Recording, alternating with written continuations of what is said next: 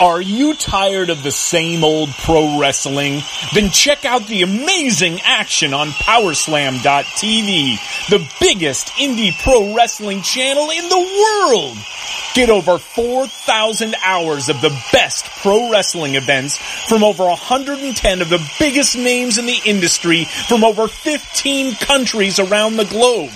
Get your free trial today at Powerslam.tv. This is Jordan Grace, and you're listening to the Social Suplex Podcast Network. BWB, this is One Nation Radio. You better get it right. Rich Latta, James Boyd came to give them life. The Blackest Wrestling Podcast has come to kick all ass and drop it 6 feet if they're kicking trash. Word, let me welcome y'all to something different. And if you dig it, man, you should let some friends listen. We be getting it in, this on the regular, dude. Ravish and flow, but this shit rude. See, James don't rap, so I had to break it down. The whole network, man, we coming for the crown. Raps in the columns, I keep them both covered. Making the beats too, so the listeners can bump it. Hit us with the rating, yeah, I'm saying it's a 5. Before you hit it, talk, bob your head side to side. It's One Nation Radio, and this is the beginning. It's Rich, and I'm here with James. It's time to listen to One Nation. You got to unleash the power of the pyramid. This is Mike Sempervive from WrestlingObserver.com. Check me out on Wrestling Observer Live every day. And also check out your boys, Rich and James, on One Nation Radio. This is Kenny Omega. We're listening to One Nation Radio. Check it out, guys. These guys know what's up. Big Kenny Omega fans, and that's all that counts to me. Goodbye and good night. Bang. Ladies and gentlemen, welcome to One Nation Radio. I'm James Boyd, and with me I have Rich Latta. What's going on, man? Not much, man. I totally blanked last week and forgot that we missed an amazing moment in the culture. Yeah, I missed it too. It was one of those things where it's like, I blank out because I just like don't care about like the initial backlash because I think it's stupid. So it's like, y'all are all wrong. Y'all are hating, so I don't care.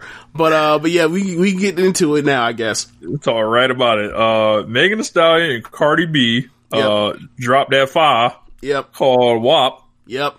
I remember when I heard the title, I only guessed to myself what the title would be. I didn't tell anybody, and it turned out to be exactly what it stood for, what I guessed. I was like,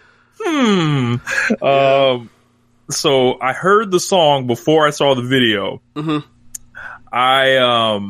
So I grew up, like, my mom was playing this type of house music that this was sampled from. Like, there's some hoes in this house. Like, I've heard that since I was a child. So I'm like, okay. Yeah, like, they played that on, like Lil Jon and Eastside Boys, like, early 2000, like, albums cuts too. Yeah. Right. Yeah. Right. So I heard that. I was like, oh, okay. It sampled that. I was like, kind of sounds like Amelia a little bit, but like less bass.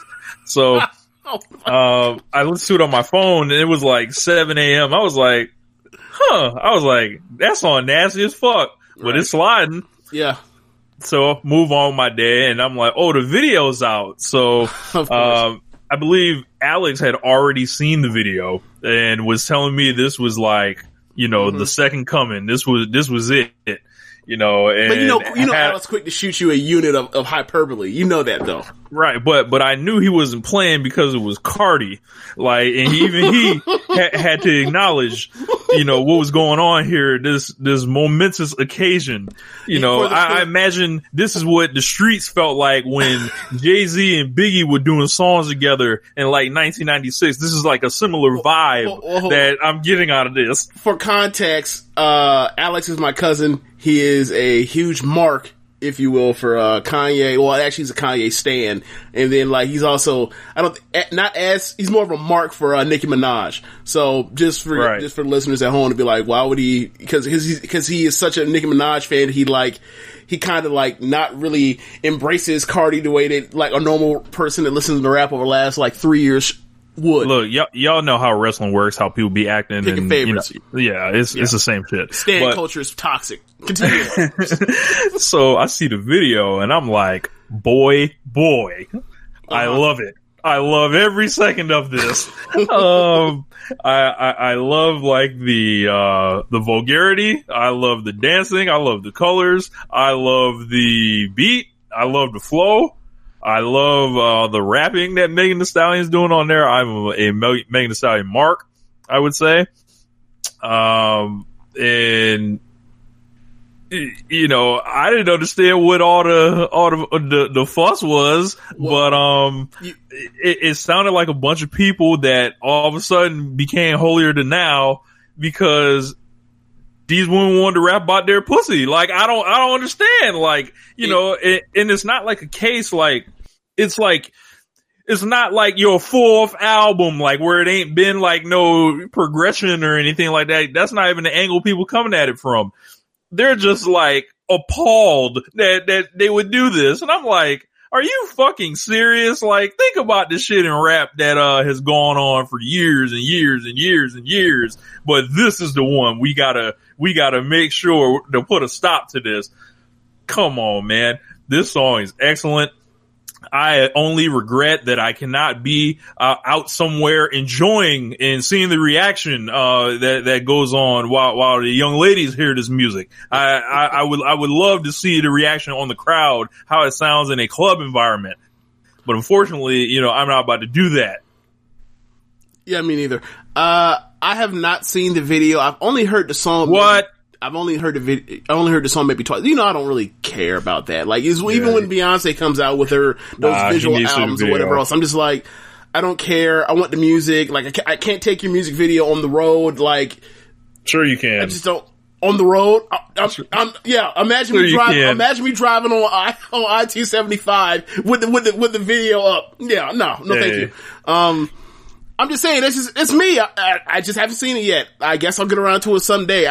Whatever. I will send you the link. Look, everyone that's listening to this, I know how to YouTube. Look, everyone send James this link on Twitter.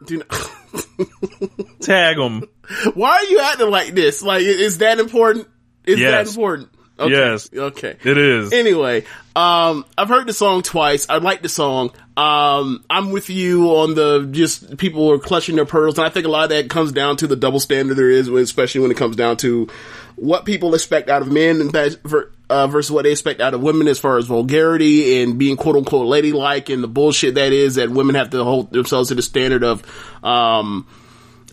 innocence that is not existent in the shit that we like put on women to where they cannot have all the spectrum of life that dudes have. So like, but I don't understand this. Like, this is the brand. Like, this is Cardi B and Megan Thee Stallion. What did you think the song was going to be about?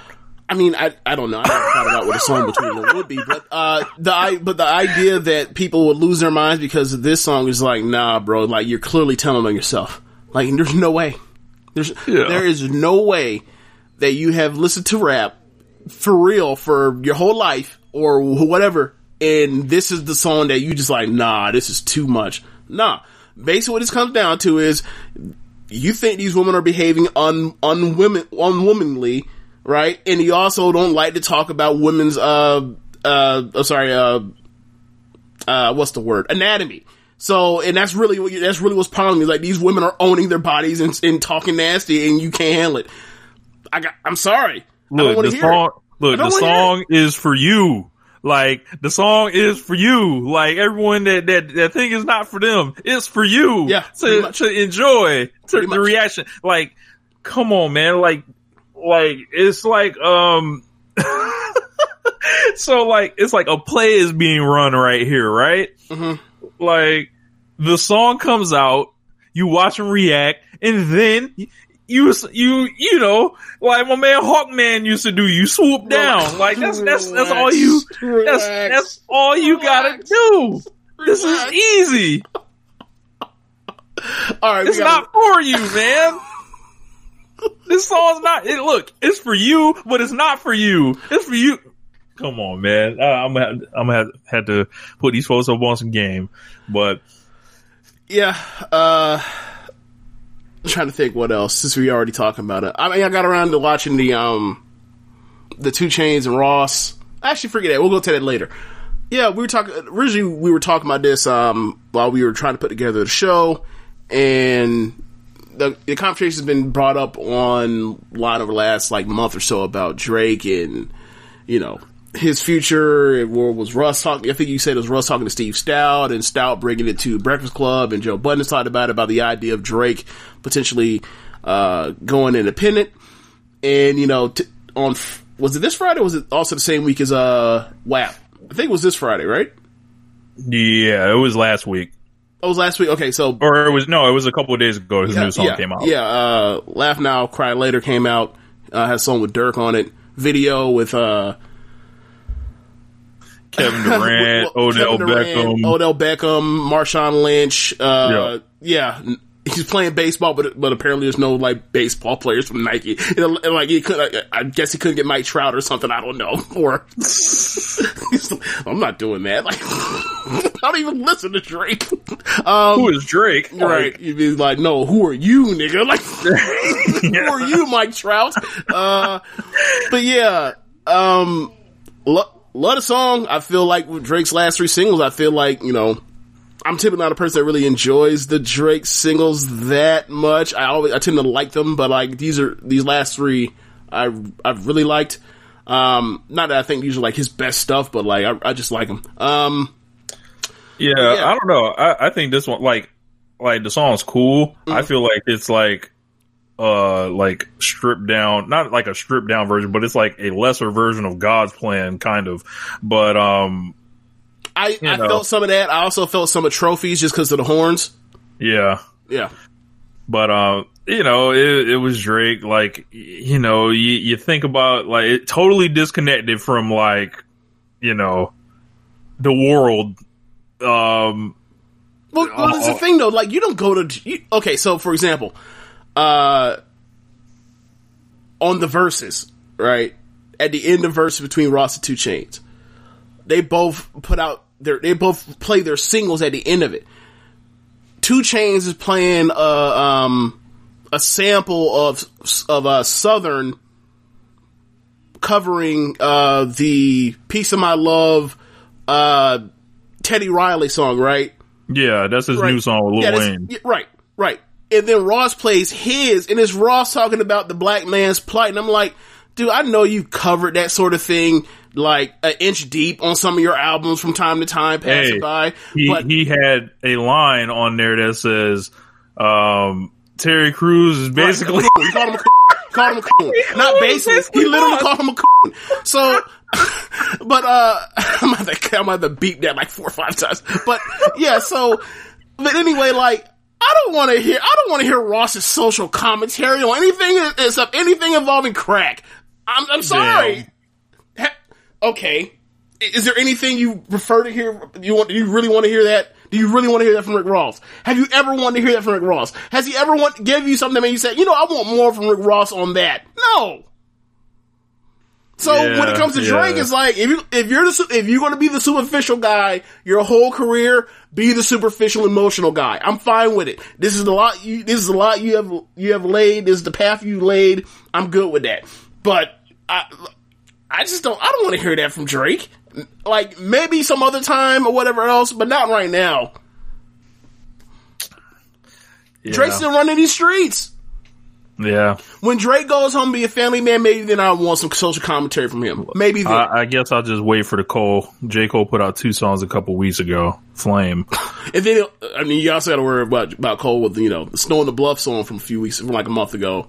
When he's out here, doing records on that one lady. Come on. That might be coming back around because I heard she's been making herself look crazy in these streets on Twitter. Maybe, but we flushed that song down the trash when it came out because we knew exactly what he was talking about, and also it's like, you don't read? You don't read? That was the main thing more than anything. It was like, wait, you don't read? What?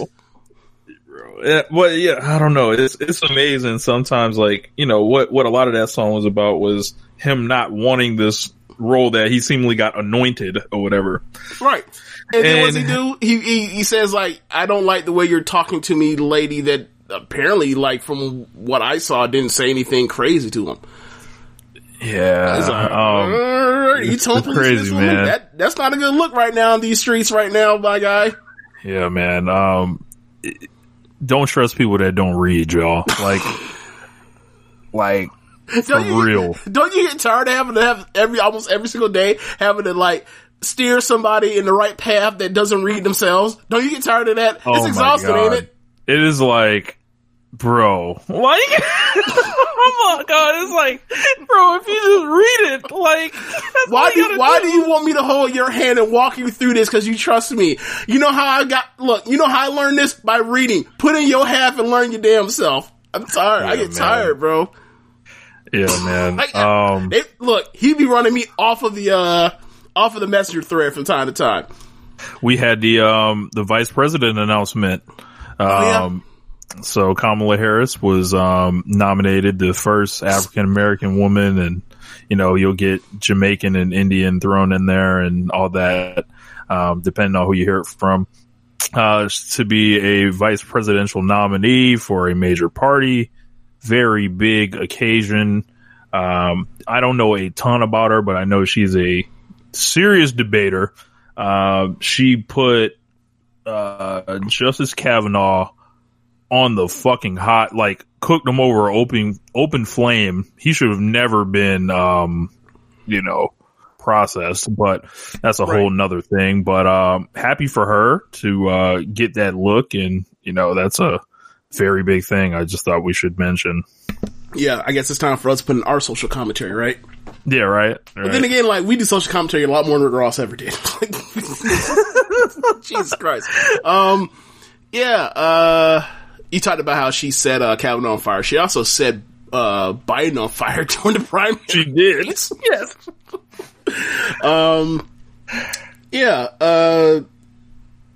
I guess. Yeah, but I guess we can move on to what were we talking about with Drake?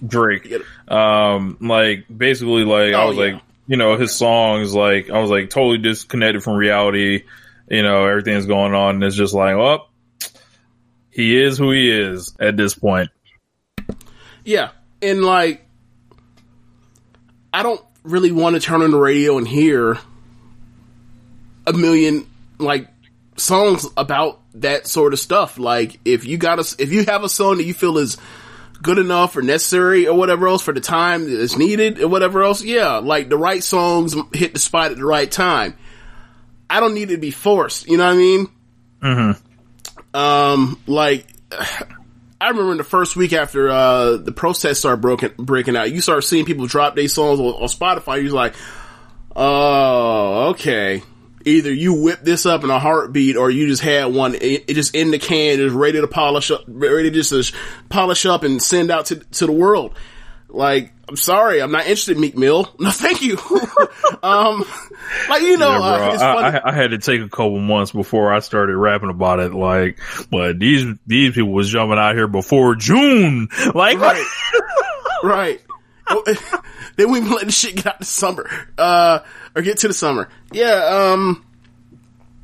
But as far as Drake, the real reason why we brought him up is the large discussions happened over the last month where people are talking about, like, in the future, what does it look like if he does go independent, or if he stays, like, or what would, Universal give him to get him to stay. And everyone's conclusion more or less came down to the same. It's like they give him whatever he asked for. And, before we press play on this or press record on this, I was kind of like, yeah, man, like, the only person that can really can have the power of be label backed and also be independent that we've ever seen is Jay-Z now.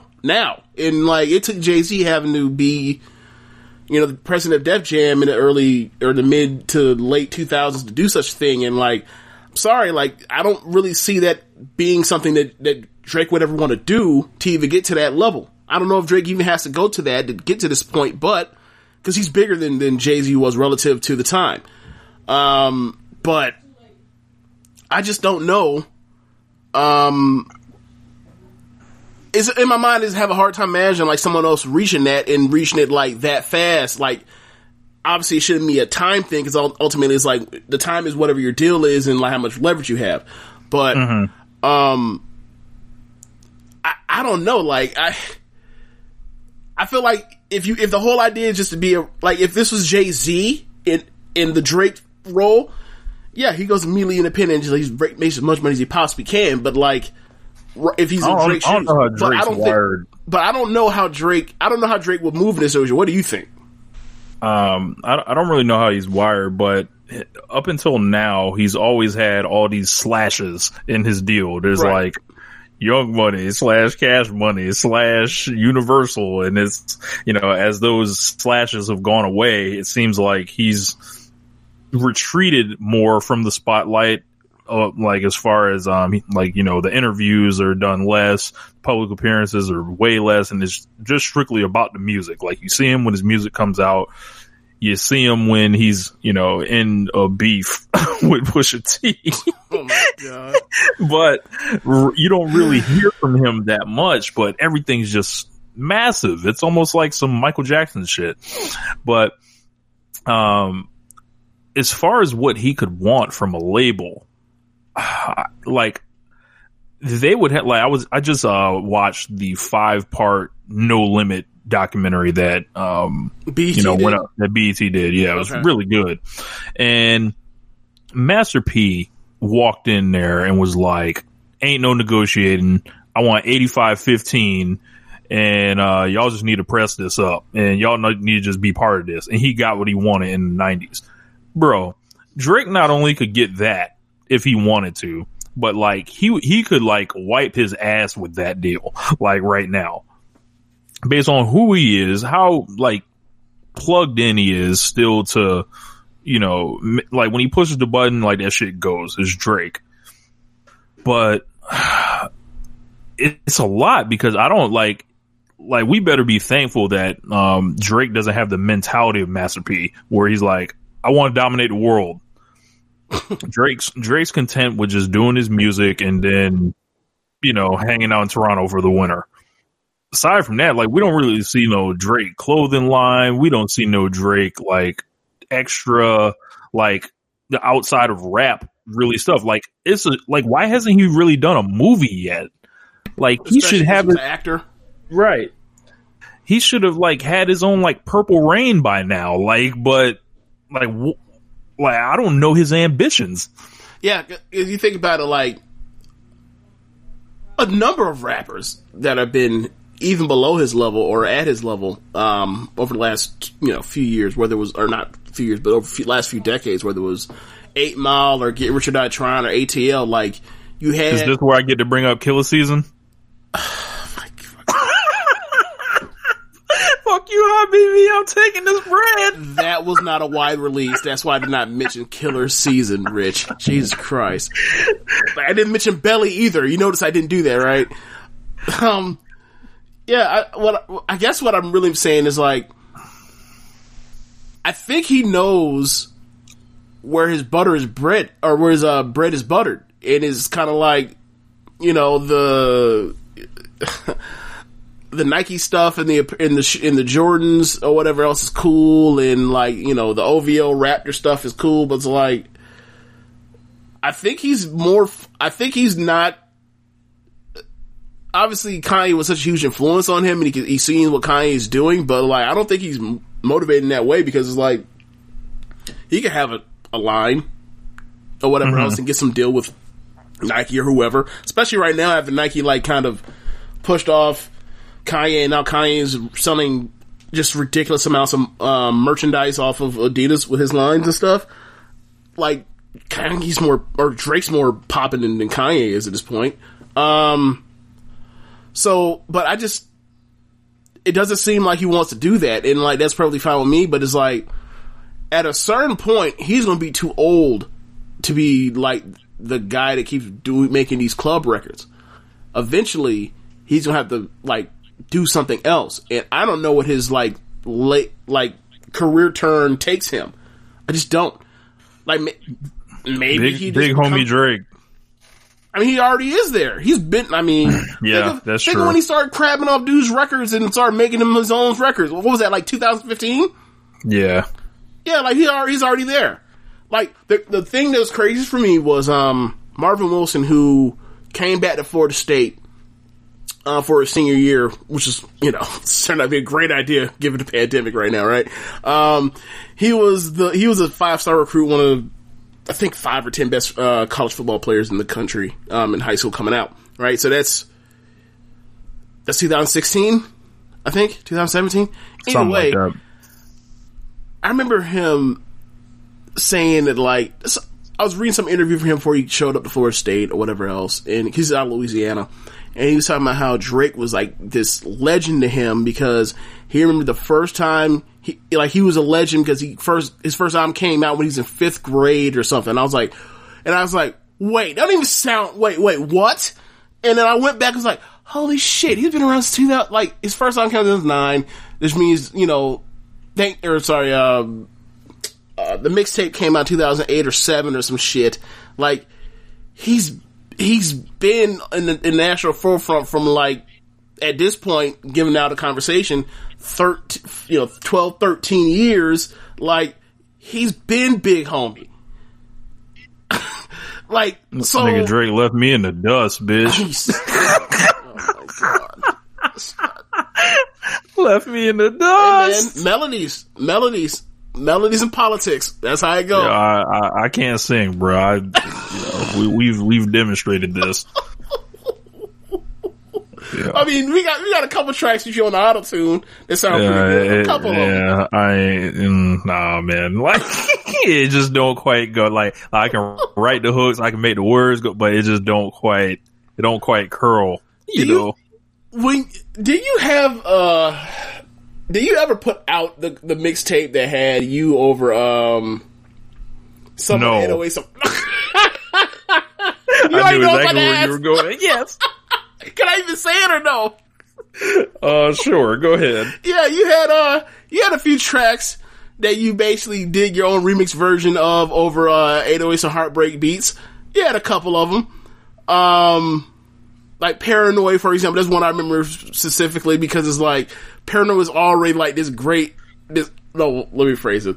Paranoid was already this song that was like so like you are so insecure. It's almost like gaslighty, and then your version is even more just trash and toxic. Yes. And then, and then you threw my name into that shit at the end. I remember that. I did. Yes, yeah. Yes. I'm with James. Totally threw me under the bus. I had nothing to do with any of that. Nothing. Yeah. Leave me alone. I don't know why y'all put me up to that. Never mind. But, I guess we can move on to the 2 Chainz thing. Just quick, like, 2 Chainz and Rick Ross versus. Like, Rick Ross, I end up scoring it. 10 Ross, 7 2 Chainz, 2 draws, and 1 that I threw as no contest because they played just 2 songs that sucked. So I was like, I'm not even going to dignify that with a draw. Those just no contest, throw that out. Like, bro, he played Tears of Joy. Ross played Tears of Joy. Yeah. Yeah. That's one of the ones right there. I love that song. No drums, Rich. No, it has no snares. No, it has no kick. Which is what we all describe as drums. I fucking hate that song. And it's rambling rap about nothing. Just anyway. What else? I like that song because Slaughterhouse remixed that song. Oh, you like the song because someone else did something over it, not what Ross did over it. Well, it made me like what Ross did to it more. Oh. Yeah, but you just go through this thing and it's like, all right, so he bro, I'm shocked 2 Chainz didn't play Understatement. Like he didn't play Understatement, he didn't play Riot. There's even more stuff that Ross didn't play. Like Ross didn't play not one Maybach music. Yeah. Not one. He didn't play This Is the Life. He didn't play. He stayed away from a lot. He didn't play Speeding, which might be like a thing where I'm not gonna play any R. Kelly, which is like, okay, I understand that. He didn't play Blow. He didn't play I Get It. He could have played Usual Suspects. He could have played. Right. he just... He did play Rich Off Cocaine, though. Yeah, he did. That beat is so hard, but that so hard. Song is so ridiculous. And I think he gave that song as a shout out to like, all the shit we going through. I know, like, Ross, do you know what that fucking song is about? That song is about you. He also did play I'm Not a Star. Yes, amazing. He did. Which was also funny because he also played John, which is like, so you're basically playing the same song twice, except different beats. One's from Polo, one's from Justice League. He didn't play Yams. He played like I'm a Boss is like the only song he played off any of the MMG shit that I remember. Same thing with Hustle. Like Hustle was the only song on Port of Miami. He played nothing off of Trilla, which he could have. Deeper Than Rap, the only song he played was Mafia music, if I remember correctly. He didn't play like the Hello Good Morning remix. He didn't play. I think I'm On was the only Khaled song he played, which is like, I think all the Khaled songs he was on, like, you know, We Taking Over. He played Rich Off Cocaine was on Deeper Than Rap. Oh yeah, that's right. I forgot. He played it like track 20, like the very last track.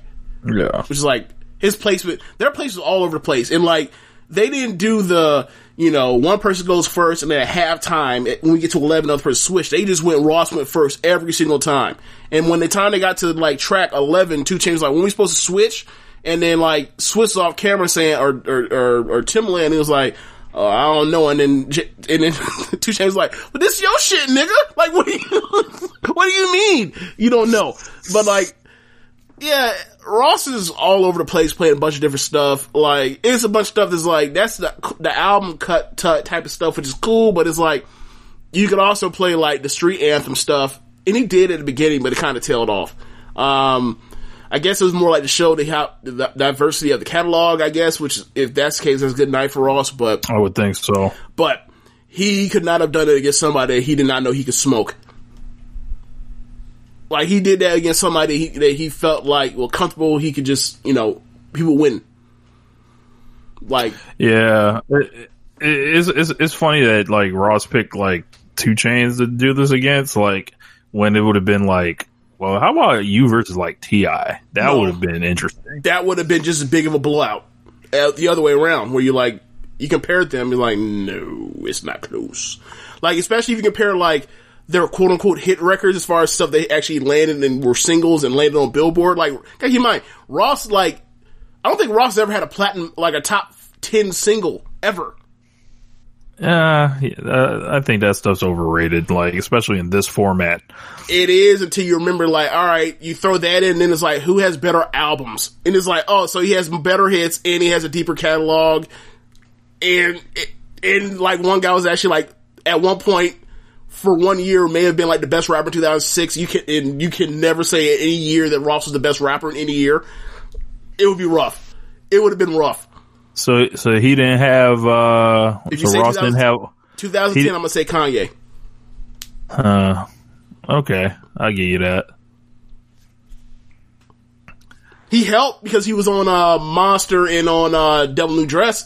He was close. He was up there. He's in top 2, 3. Probably put him second. Like yeah. Probably put him second, but, like, that second's a distant second because it's Kanye. And it was Kanye before, you know, all of this shit is going on.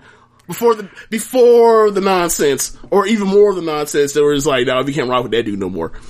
Yeah, like 2010 Kanye, he was like, yeah, man, y'all tripping about this Taylor Swift thing, and we was offending them, and now it's like, I ain't defending shit with Kanye. Nope. He's on his own. Well, let that man defend himself. Yeah, because he does so well doing that. He's responsible for his own, right? You know. So I guess it's time to talk about wrestling, right? Wrestling. So what happened this week? Okay, so from my perspective, what happened this week was we are headed towards SummerSlam. Yikes. Next week. So I guess we gotta do a little preview here. We had an okay AEW Dynamite. We had, like, the first 30 minutes of NXT may have been the worst 30 minutes of NXT I've ever seen in my life. Jesus. Just like, what even is this? This is like some of the worst of the main roster. And after that, like, towards the end, like, the show settled down, but, like, the first 30, 40 minutes of the show is so bad that it's like, nah, that's a bad show, or that's a mediocre show at best, or a bad show. I'll probably just call it a bad show. Like, those memorable things about that show you'll ever remember weeks from now, you'd be like, God, that fucking sucked. Do you want to, stunt on Daniel Cormier now or later? Oh, let's do it now. Let's do it now. Last night, UFC, Daniel Cormier in the main event against Stipe Miocic. I'm always bad with call her Miocic or Miocic. Because, you know, all the foreigners, all the Eastern Europeans in the NBA, I don't know if it's itch or ick. I don't know. Miocic. I can't do it. Miocic. I can't do it. I don't know which one to do it. And I'm also exploring my speech. But anyway, I call him Stipe. So, this was the third match. They both knocked each other out in prior matches. Cormier won the first match. Stipe won the second match. This is a rubber match. This is Cormier basically like coming out of unofficial retirement, or actually official retirement, I don't remember. But he hadn't fought since he had got knocked out by Stipe, and word was he didn't want to do this past 40. He's 41. They gave him a title shot. He said, fuck it, I'll do it. And came out and he won the first round, and then at the end of the second round he got saved at the bell after he got put on his ass by some right hooks, and like he may have broken his nose. Earlier in the fight, I think in the first round, there was an eye poke by Cormier. I think in the third or fourth round, I think the third round actually, third round. At the end of the third round, Stipe got him with an eye poke, and his was way worse on Cormier. Cormier's eye is like looks terrible. He looks like Forrest Whitaker. And then from there, like, they just got, you know, had bigger guys, heavyweights, fourth championship rounds. They're starting to get tired. They're starting to just lay on each other. Like, Stipe got to a point where, like, he would get into some type of clinch and would just take DC to the corner, take Cormier to the cage, and like he would just let him lay on him forever. But at the end, the eye turned into a problem. I think most of the time anyone got hurt by strikes, it was DC that was on the receiving end of the hurting strikes. Like, I felt like there were different points where he was about to go down, but he just didn't. Cause he, you know, to give Cormier credit, he is tremendous at taking a shot that would be like the beginning of just the end, and surviving it. The only one he really didn't survive was the knockout with Bones Jones, which is, when you watch it's hilarious. He's like he falls, he tries to get away. He's literally running against the cage to try to get away, but you know Jones is, you know, so adept with his feet and kicking and, you know, all the stuff he does to people that him up. He took his legs out from underneath him and he dropped the elbow on him. But like, there were times where he was hurt and staggered, and like one more shot would take him out, but like he found a way to regroup or stay alive. And I give the dude credit, like he was out there pretty much working one eye, like, and he was losing like Jean-Pierre Lafitte. He was losing these rounds late. Actually, I take it back. I feel like the fourth round was a draw, but or could have been a draw, but like, let's say you think it's going to the fifth round is 2-2. In the first minute, Stipe just took it from him. And then after that, after he won the first minute of that round, Stipe just took his ass to the cage and laid on him. It's like, well, I've done enough. It's a wrap. I'm the champion. I just won the first minute of this fifth round. I'm finna lay on your ass to the end. And that's pretty much how it ended, where he's laying on to the end. I think Stipe was in phenomenal condition. I think Cormier was in terrible condition. Well, his body's always looks bad, though. His body always looks bad. It looked worse. I think it looks about the same from what at heavyweight. The weight is different at heavyweight between, the cruiserweight stuff. But yeah, at heavyweight, he kind of looks like that. Yeah. But you're right. He always looks bad. It's like, damn, bro, like, can we get this man on like a low carb diet? Can we attempt to get an ab going? Like, could we attempt to hold off on the fried chicken for like a cycle? Like it's just like, it's phenomenal that he's able to like move the way he is and look that far out of shape, like right. Cosmetically. Right. I think it's a mindfuck for a lot of people too. Yeah. People that he fights in the ring or the cage. It's like, bro, and it's like, nah, bro, like, you gotta keep in mind, like, if he were to cut down, if he was to lose that kind of weight or whatever else and be, 6-pack or whatever else, I wouldn't say he'd probably be a middleweight. Yeah. 180 is like middleweight for a UFC. He'd probably be in the middleweight range. But, nah. He's wrestling, he's always wrestling bigger. So, he has this a natural thing where he has the endurance to go that far, but like, he reached a point where like he got really hurt and then like it kind of got taken out of him.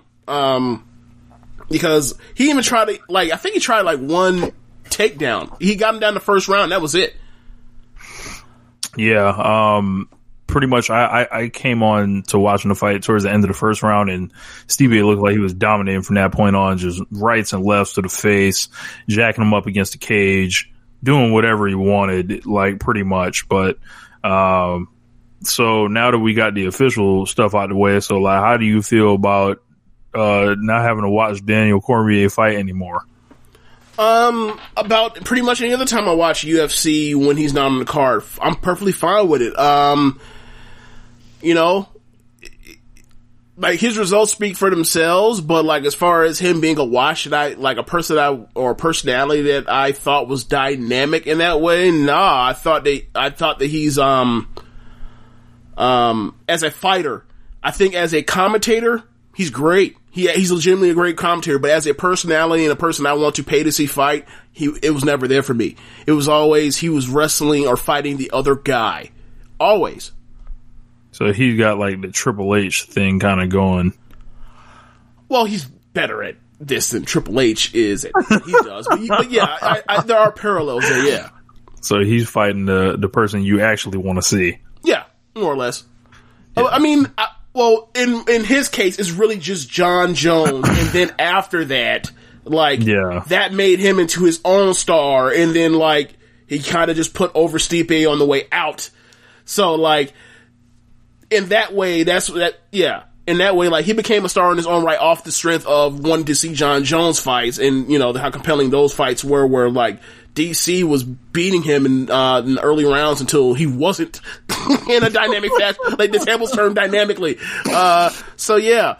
The same thing, like, if Gustafsson had, like, had stayed healthy and kept his mind right, like, he would have been a star off that classic he had with John Jones too.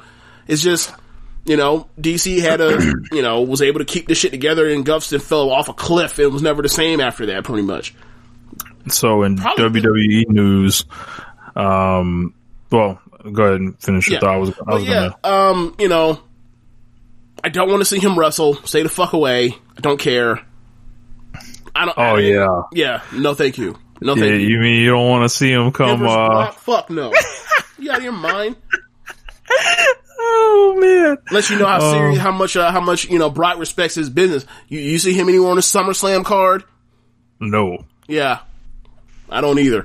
Yeah. I will collect my downside. I'm not coming into that bullshit. I wrestle big venues. You're lucky I showed up for WrestleMania to drop this fucking thing. Speaking of big venues, where I was actually going to head with that. So WWE has decided Raw and SmackDown and most of the big shows going forward, like SummerSlam or any pay-per-views, at least through up till October, they're going to be moving from the Performance Center to the Amway Center, or Amway Arena in downtown Orlando. That's where the Orlando Magic play. Very nice stadium. They've run a lot of events there in the past, including like the 2017 Royal Rumble. 2016 Royal Rumble, 2017 WrestleMania weekend, shows were there. And apparently this was like a part of a mindset, like, you know, they thought that the reason the ratings, like this is one school of thought, you know, they've been taking a beating and not come back. It's the look of the show. Like, it's the arena. And I think someone showed Vince the deal with putting the fans on the screen that the NBA is doing. He's like, we got to do something like that. So it's going to look like AWA Vern Gagne Team Challenge, apparently. But, James, is it the arena that is, you know, that is causing, you know, the fans not to come back? Like, is it the look of the show? It's got to be that, right? Okay, so I'm not going to pretend that that's not a factor for why some people are watching, but I also am not going to pretend that that's not why that is the main reason why people are not watching. The show's booking and storytelling and star making machine is broken totally. So that is the biggest reason why people are not returning to watch, because it's a bad TV show. Whatever genre of television you think it is at the bottom of all of them. It's the worst. It's the worst sports show you watch, because you can't watch the fucking action because they keep flipping the camera, so you keep getting lost in a sense of where you are and what is taking place. And like the commentary is god awful and disingenuous and is not actually true to what you're actually seeing. So it's the worst sports product you watch. You listen to the dialogue and the stories and how they never pay off, or they're nonsensical and they leave out details that were said in 1 week and move on, and things are flip-flop constantly. It's the worst drama, you guys watch. When they do the stuff that's comedy, funny, unless it's really like R-Truth or somebody that's like pretty much their job is to be funny, it comes off bad and mostly that's tone deaf and terrible and sophomoric. So it's the worst comedy you watch. Also, it's the worst of the worst of the worst, Captain. Yes, sir. I've a couple of like things of sorry, I forgot one more genre. If you are a person that watches like Stranger Things or watches Horror Story, American Horror Story, or whatever else, it is amongst some of the worst thriller and horror elements that you see when it comes to the stupid fucking fiend thing or whatever else. So it's also the worst horror that you watch as well. Yeah. I just heard like some rough details about like apparently like Braun Strowman and the Fiend have like switched philosophies or bodies or whatever the fuck it's supposed to be, and like people are wondering if the Fiend and Alexa Bliss are going to fuck. Like it's like this is where we've gone with this. Braun Strowman also cut all his hair off. He's totally bald now. I saw that. He looks like a white supremacist. You know who else like a white supremacist? Who? Karrion Kross. Oh yeah, big time. He looks real American History X. Anyway, I saw the Strowman thing, and apparently he said he was losing his hair. I didn't feel like he was, but no. Mel pattern in the back. He was getting the moon from the back. He was like, getting but it was getting, you couldn't really tell because it was getting collected into the mohawk, into the gotcha. ponytail. But like you could see it whenever he started sweating. It's been there. Yeah, it's been there. Yeah, he looks the hairline was strong though. It was hairline strong. Yeah. Yeah, it looks real different. Not like a big baby face. I'll say that. Oh. Which is why I guess he switched like with the Fiend. I don't know, bro. I don't watch shit. Yeah, but the dude with the freaking Slipknot mask on. This is the baby face with the disgusting looking white dreadlocks is the baby face, right? That's yeah. Like maybe, just maybe, based on looks, it's a Hill versus Hill program. Maybe, just maybe. Then of course, I'm seeing the Retribution folks on the timeline, and are they Raw Underground, and yeah. I got a question. They changed out the geek size now. It feels like they changed size. They're taller now. So like what? So like, it's anybody basically. Like, bro, like, so Anonymous? it was like last week, these people were like, they were like 5 foot tall, right? And now clearly there was one of them that was Brennan Williams. And then there was another one, what's up to her? It was clearly Jesse that was one of them. That you could tell by the hair or whatever. And, it's weird because like, this should tell you everything's broken. They don't have an idea for who the actual group is. They're just using like fill-ins until like that is time. Well, if they are Antifa, there should be many of them, and because they all no centralized leader. I mean, right? There's no centralized leader, and they're faceless. So all the people, it is. So if it is Antifa, like people were saying it wasn't before, they said no, it's not Antifa. There's a lot of Antifa type traits or whatever else. Amazing. Amazing. Yeah. I don't, just keep them away from SummerSlam, I guess. Like, if I have to watch this shit, keep them away from SummerSlam. I want to come with clean matches, please. And then you can do whatever on TV. And I can not watch that. Like, I guess we should quickly run down the SummerSlam card, shouldn't we? I thought we kind of already were. Like, hold on. Let me just, pull it up here. Drew McIntyre versus Randy Orton. That's the main event. That, like, doesn't excite me very much, but I like Drew. He's gonna work hard. Randy Orton, you know, when there's a title to win, you know, he may show up. You never know. But you know, they've clearly been angling this match for months. Yep. And we'll see how tall Drew McIntyre is, I guess. He's taller than Orton. He's an inch taller. Yeah. Well, as far as I'm concerned, Orton the tallest guy on the roster. He's taller than Strowman. Yeah. Yeah. I think that the match will be good. I think that Orton is somebody. I think that Drew is somebody that Orton would respect. And to be fair with Orton, outside of the ring, he's been killing it. He just has, like, he's doing the best promo work of his life, and it's gone beyond just the Edge stuff. It's now moved on to, like, almost every other week. Like, if you were to ask me who are the best two promos, like, what two wrestlers have the most number of good promos this year, it will be Moxley and him. Like, I don't know where this came from. I saw that he did this interview where he realized, like, that now that he's older, that, like, it's not the matches, it's the promos that get you over. And I'm like, I feel like these are platitudes or whatever else, and you're not giving yourself enough credit for the fact that you are a lot better than he was, let's say, before 2013. I think he's been a good promo since, like, or actually, I think 2014, 15, like, right around the stuff where, like, he was getting kicked out of the Authority by Seth. Like, that's when he was starting to cut good promos or whatever else.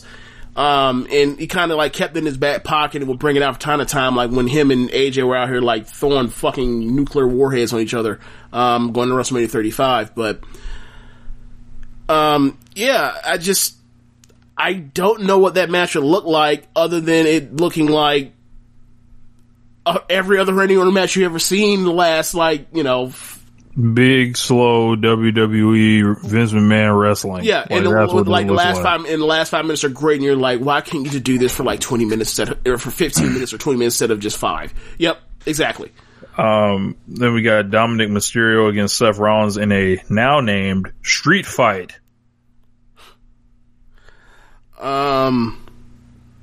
So Dominic has to come to the ring with a stick, right?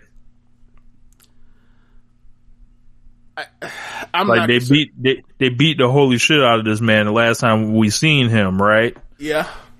So he has to enter the arena with a weapon, right? Well, you said a stick. When you said, I'm thinking like, nah, bro, you beat the shit out of me with something like, it's a street fight. Shouldn't he pull the gun, the Yuzuki Aikawa and pull a gun out during a no DQ match, right? hey, at this point, he might have to. I mean, it's just like one of those things where it's going to happen. Like, they're going to have a match, and we don't know what it's going to be, but like inevitably you're going to have Murphy come out, or Murphy and Austin Theory. I don't know if Austin Theory is healthy yet or not, or whatever else, but makes a run in, and also he's not injured. I didn't say injured. I said healthy. I'm saying it without saying it. Yeah. So what was I going to say?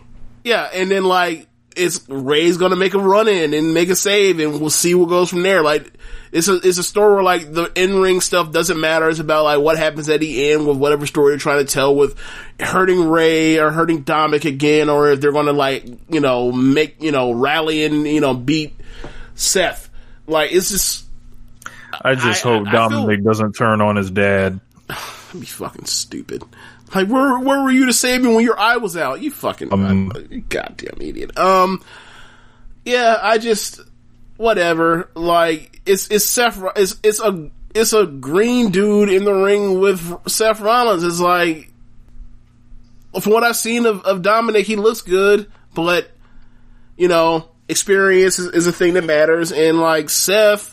I feel bad for Seth, except Seth keep putting himself in a situation where you can't feel bad for him because he keeps wanting to spot off and say dumb shit online or say dumb shit for internet interviews. So whatever, like the match can be good or it can be bad, or it could just be a nothing ass match to tell the next story, which is like, why it's so hard to just get Rey Mysterio versus Seth Rollins in the fucking ring for a regular ass match. Well, I've been waiting for that since the last Monday Night Raw of September last year. We still haven't gotten it. They teased it over and over. They've had this bullshit ass eye pop out match instead of doing this. It's two of the greatest wrestlers in-ring workers they've ever had in the company, and they refuse to let them have a wrestling match. They wouldn't do this to AJ Styles. Where's AJ Styles? Where's the AJ Styles and Daniel Bryan eye for an eye match? Why are they having Seth do this? Well, I know why. Because AJ and Daniel Bryan probably tell Vince, no, I don't want to do that dumb shit. And it's Seth. If I do this for him, then they'll owe me. Like, you need to talk to Dean Ambrose and CM Punk about Vince McMahon and him owing them some shit. And did they ever get paid back? You might learn some things. The answer is no. You just get fucked, and then you out here capping for them while they out here ruining your career. Bro, would you feel sad if you never watched another Seth Rollins match? No. Same here. I've seen everything I've ever need to see. It only goes downhill from here, right? I mean, as far as like them fucking up his matches, yes. Well, we've already seen the peak of him. At this point, yeah. I don't feel like he just like reels it back and can just like, turn the clock back. Like, I don't get that vibe from him. Like, I get very comfortable coasting, knowing what he has to do at this stage, like junior Randy Orton-ish. But like more athletic. I think he tries a lot harder than Randy ever did on a consistent basis. I wouldn't do that. I wouldn't say that to him. I feel like, even this year when he had the dumbass match at last pay-per-view with the eye poke thing, he worked his ass off. That was a good match until you like, oh yeah, how do you win this match again? Oh yeah, you gotta pull someone's eye out. Never mind. Like it's just he tries hard. He wrestles very well. He can I feel like if he were somewhere else, he would have great matches still, but. Like, he's here. But he likes it and loves it. Right, so I don't feel bad for him. Ain't no excuses for him. Right. It's just he's another victim of the system. He's another victim of the system. He don't even realize it. You don't even know it. Right. Look, I'm glad Ross didn't play that. I'm glad he did not play that. Jesus Christ. So what the fuck happened with this triple battle royal? Why did Asuka win this shit? Asuka is having two separate matches for the Raw and the SmackDown title. She's fighting Sasha Banks in one match and Bayley in the other. I'm assuming it's for the same exact reason that they put the tag belts on Sasha and Bayley to begin with. It was, we're on Raw. Charlotte's hurt, or Charlotte has some type of thing to deal with. Becky is pregnant. There's nobody to face here because Kairi's leaving, and we don't want to shoot that. We don't want to do that, knowing that she's about to leave. So, like, you know, they have their problems with Shayna Baszler, and Nia. No one wants to see that. So it's like, how about Bianca? How about Rhea Ripley? How about Mia Yim? Rich. How about Rich? Anybody else? Naomi. Rich. This is WWE main roster ran by Vince McMahon and Bruce Pritchard. Those are all good. But James, I was told this is where the women thrive, and there's just all this opportunity for all these women here. This is what I've been told. I think you were told that they have good matches in that the division that you're about to try to defend doesn't, for the most part, which that's kind of the case. Like, you know, I'm told it's just so superior. You know, this is I'm not seeing it. Oh. Like, well, I would say this: if you want to like go roster for roster, go.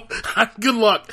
But the thing with with WWE's situation is they decided, like, we want to, those two are gone. Those are two we actually ever wanted to push right now. So we have Asuka.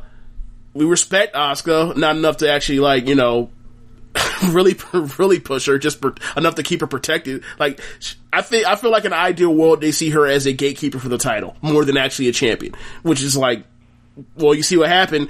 The two people they would make champion left, and what happened? She became the champion immediately.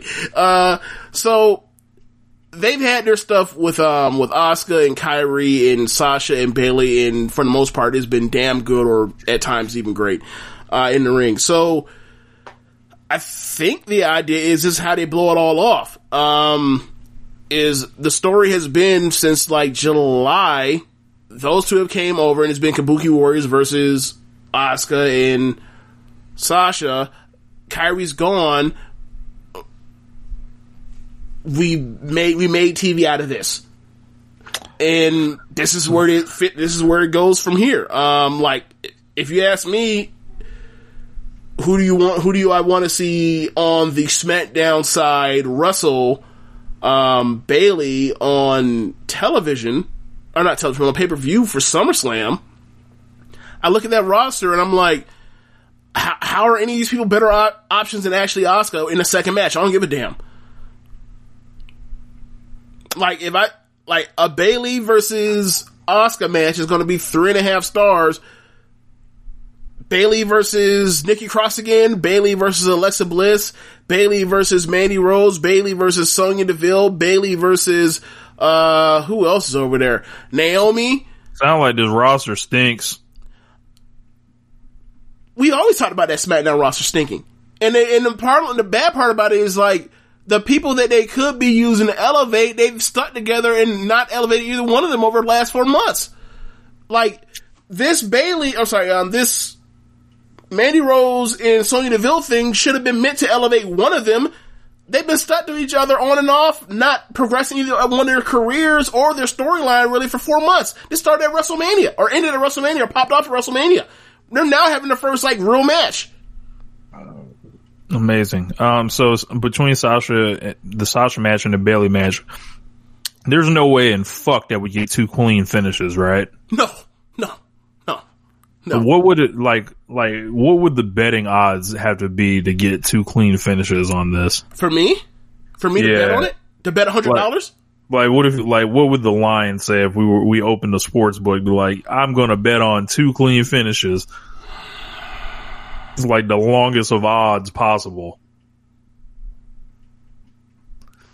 It's like, not just one bad finish, you might get 2. Maybe 350. Yikes. Then we've got a singles match for the Universal Championship. Braun Strowman and Bray Wyatt. Diesel versus Mabel says hello. They're going to be better in the ring than Diesel and Mabel. Oh, wait, are they going to have a regular match, or what kind of match are they having? I don't know what they about to do, but... Well, does it say anything about a particular stipulation, or is it a regular match? Singles match. That's what it says. Alright, if they have a singles match, in the ring, the work will be better than Diesel versus Mabel. All right. Now, once you throw in the Bray Wyatt and the puppets and this Alexa Bliss nonsense and the, and whatever nonsensical finish they do to get Bray Wyatt the belt back because of SummerSlam,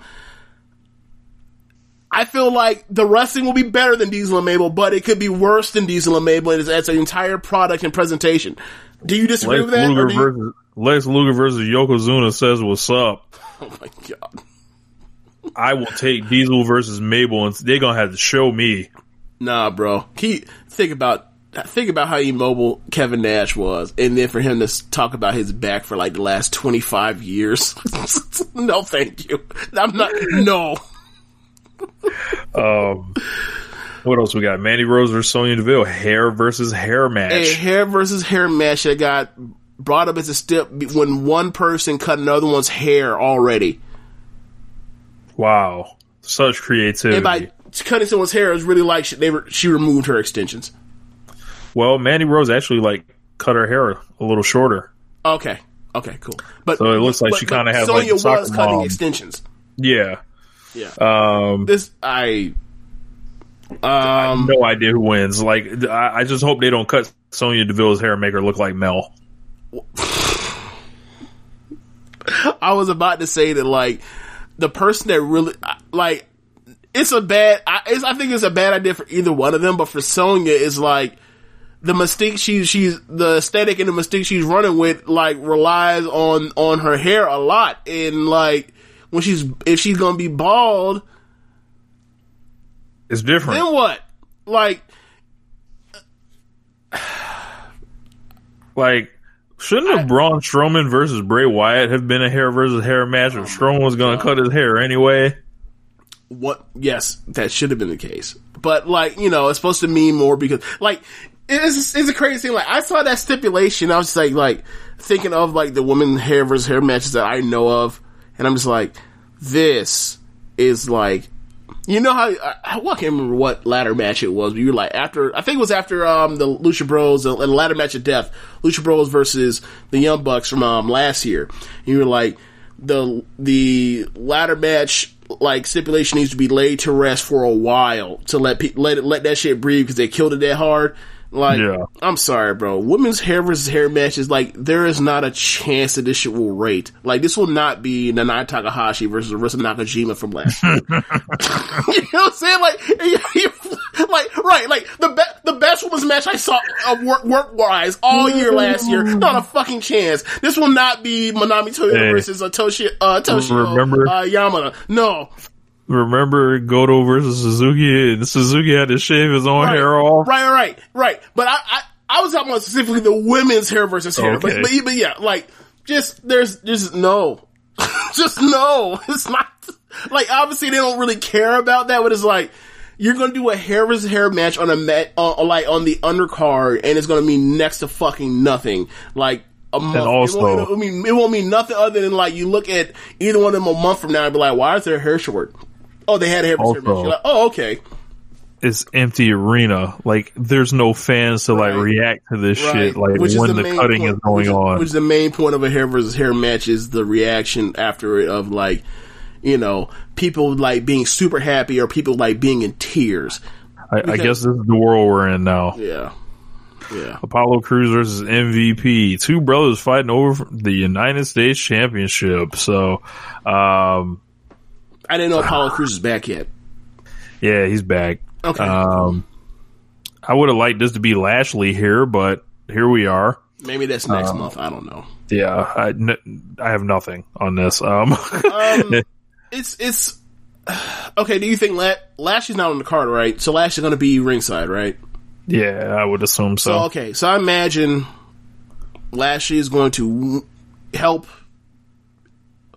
him win, or the odds get even by Ricochet and Cedric, or Cedric finally turns on Ricochet and joins the Hurt Business, and then we're off to the races with whatever that faction is. Like, I feel like they're all just been in a holding pattern trying to get back to Lashley versus McIntyre after and like, good luck. I mean, after the match that they had in the ring at that pay-per-view, like, I want to see them wrestle again. I want to see them wrestle again, but it's like, you know, you just know what it is with WWE. It's like everything they do, they even plan for the future, eventually turns into shit. So why should I expect this one to actually follow through? Like after they had such a pleasant surprise of a match in the last pay-per-view that went to that nonsensical finish, like, to save face for a rematch is like, I've seen how this movie goes. Like, the last time you ever done one of these, it was any bit good, was like AJ and Samoa Joe 2 years ago. Yeah. Then we got the tag team match for the Raw I take that back. Championship. Last year, Becky and Sasha and Hell in a Cell. I forgot about that. But like that's two in like rare, man. When they do it all rare. the time. They screw you out of finishes and building a rematch all the time. And there's only two examples I think where it actually worked out for them in 2 years. Street Profits versus Andrade and Angel Garza. Of course, Montez Ford was poisoned. That's nonsense. I mean, that's nonsense. But like, you know how the machinations to get to this, Rose, right? Not really. They had a match prior, and the champions beat the challengers. So then they were in a number one contenders match where the challengers were Andrade and them won again, so they get another shot. Where they get a title match now. Like, it's just whatever. I guess, you know, whatever. Like, and now it's really kind of, you know, or inspiring. At least off screen, it is like leaning towards the Zelina and Bianca thing. So maybe this turns into a trios match or whatever, a mismatched trio match. I don't know. Like, maybe that's a TV match. It's probably a TV match in the future. I don't know. Like, all four of them dudes try really fucking hard all the time. You know, that might be an opener. I can see that being an opener, a hot opener. Like, if this was on Dynamite, I'd be like, I can't wait to see this match, but this is, you know, this company. So that's the whole card. That's it. Wow. Yeah. Right now, unless they add stuff this week, not a lot of SmackDown guys, it looks like, on this show. Oh, yeah. Okay. Title match. So everything else is like it's from Raw. AJ Styles versus Jeff Hardy is on Friday. TV. Yeah, that's why I said Friday. And what about Riddle? I don't know what Riddle's doing. I don't watch SmackDown and I don't watch Riddle, so I don't know. Yeah. But I was saying is like, that match would be on SummerSlam, but you know, they're trying to use these matches to sucker you into watching instead of putting it on pay-per-view. Yeah. I'm sure that'll do good as far as it's, you know, quarter hour, but like as far as retaining fans, like, nah, anybody falling for that. They know your tricks. Yeah. They know you're using it. You're using, you know, Kyrie. Like, how is Kyrie gonna be written off as bait for you to watch? You know that like that Sasha and Asuka match was bait after the last pay-per-view to get you to tune in and watch. It's like, nah, bro. Eventually, people get suckered into that shit, and then like you give them garbage finishes, they'll be like, nah, we learned. Like, remember I told you, like, probably like going out of I got where WrestleMania was, but like people have gotten hip to this night after WrestleMania shit, and then sure enough, the very next year when it came around, like that shit didn't bounce back at all. Yep. So this might be one, because maybe that's just how I feel, but like I feel like people are hip to this. You know, we are putting pay-per-view quote unquote matches on, or we're putting some of our pay-per-view matches on TV to get you to watch. Like, people are like, I don't care, bro. I'll just watch it later or on YouTube or whatever. Yeah. So that was SummerSlam. Inspiring. Can you imagine like 5 years ago, this would be our SummerSlam preview? You know what 5 years ago was, James? 2015. It was Brock Lesnar versus The Undertaker in the main event. Right. And what else was on the damn show? I don't remember. But well, hell, let's do 4 years ago. AJ Styles versus John Cena. Yeah. 7 years ago, John Cena versus Daniel Bryan. Brock versus Punk. 2018, the Big Man Fatal 4-Way. Yep. Yeah, man. Just I don't know, man. Like, last I don't think year was Seth versus Brock and Rematch, right? Yeah. After Brock cashed in on him. 2018 18. Dean Ambrose came back for the That's right. from the shoulder, from the elbow thing. They ran off the air. Ran off the air like hose. Yep, that's right. Yep. That did wonders for Braun Strowman long term, didn't it?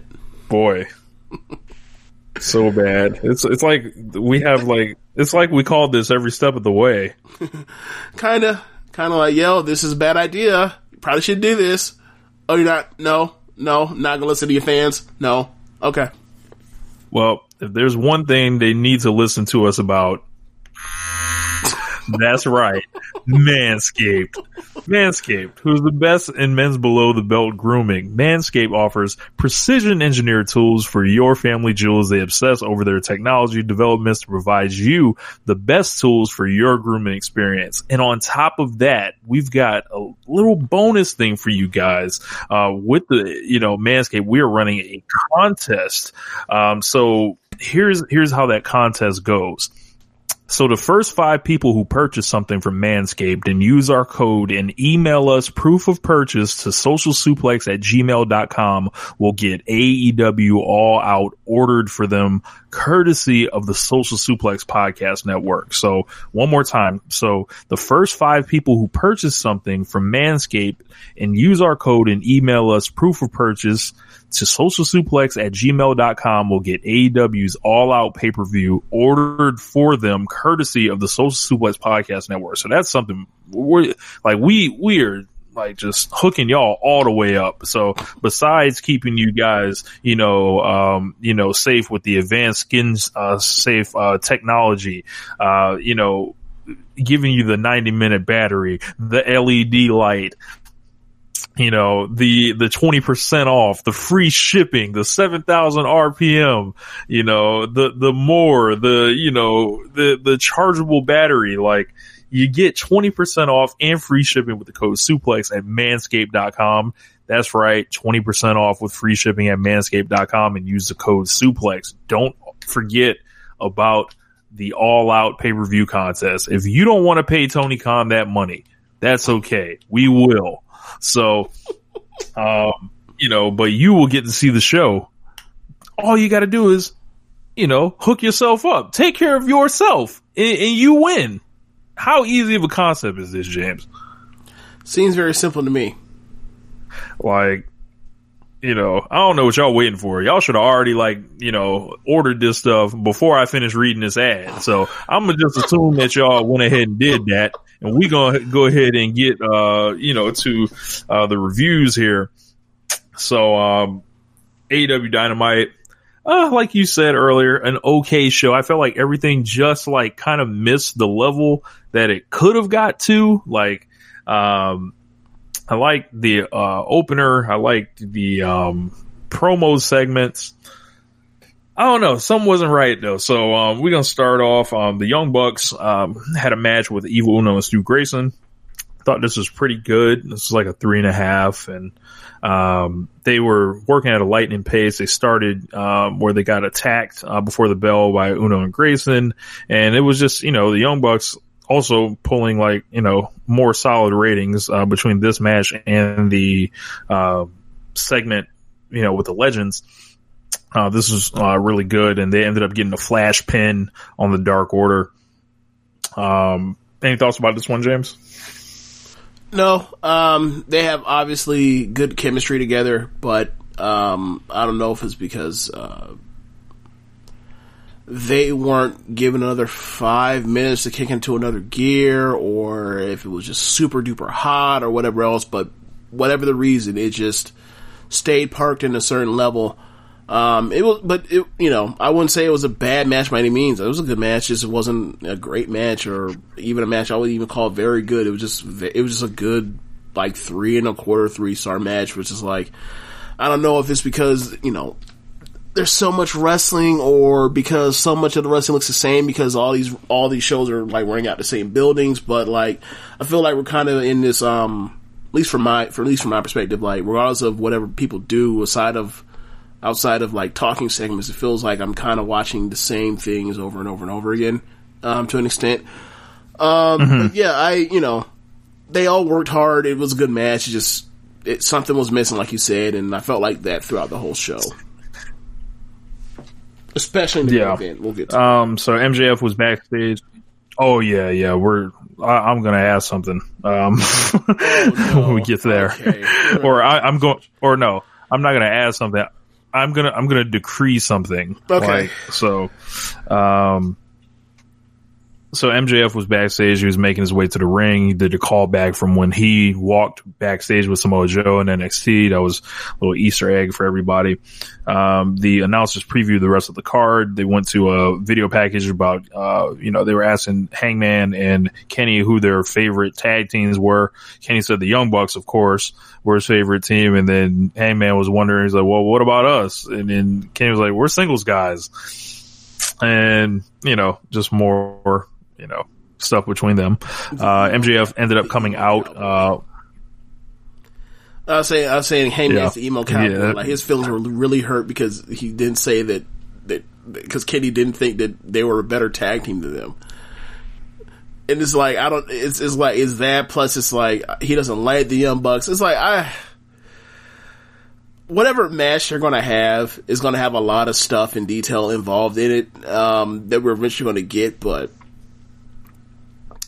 without conflict, really, which is not really what Hangman does, like without conflict being brought to him from like, Matt Jackson, for example, going into Revolution, like, I don't really find the Hangman, like, the emo stuff in the passive aggressive stuff, like, endearing to me or particularly compelling, but it works for other people. Yeah, really, I was gonna say, really like, it just does it for me.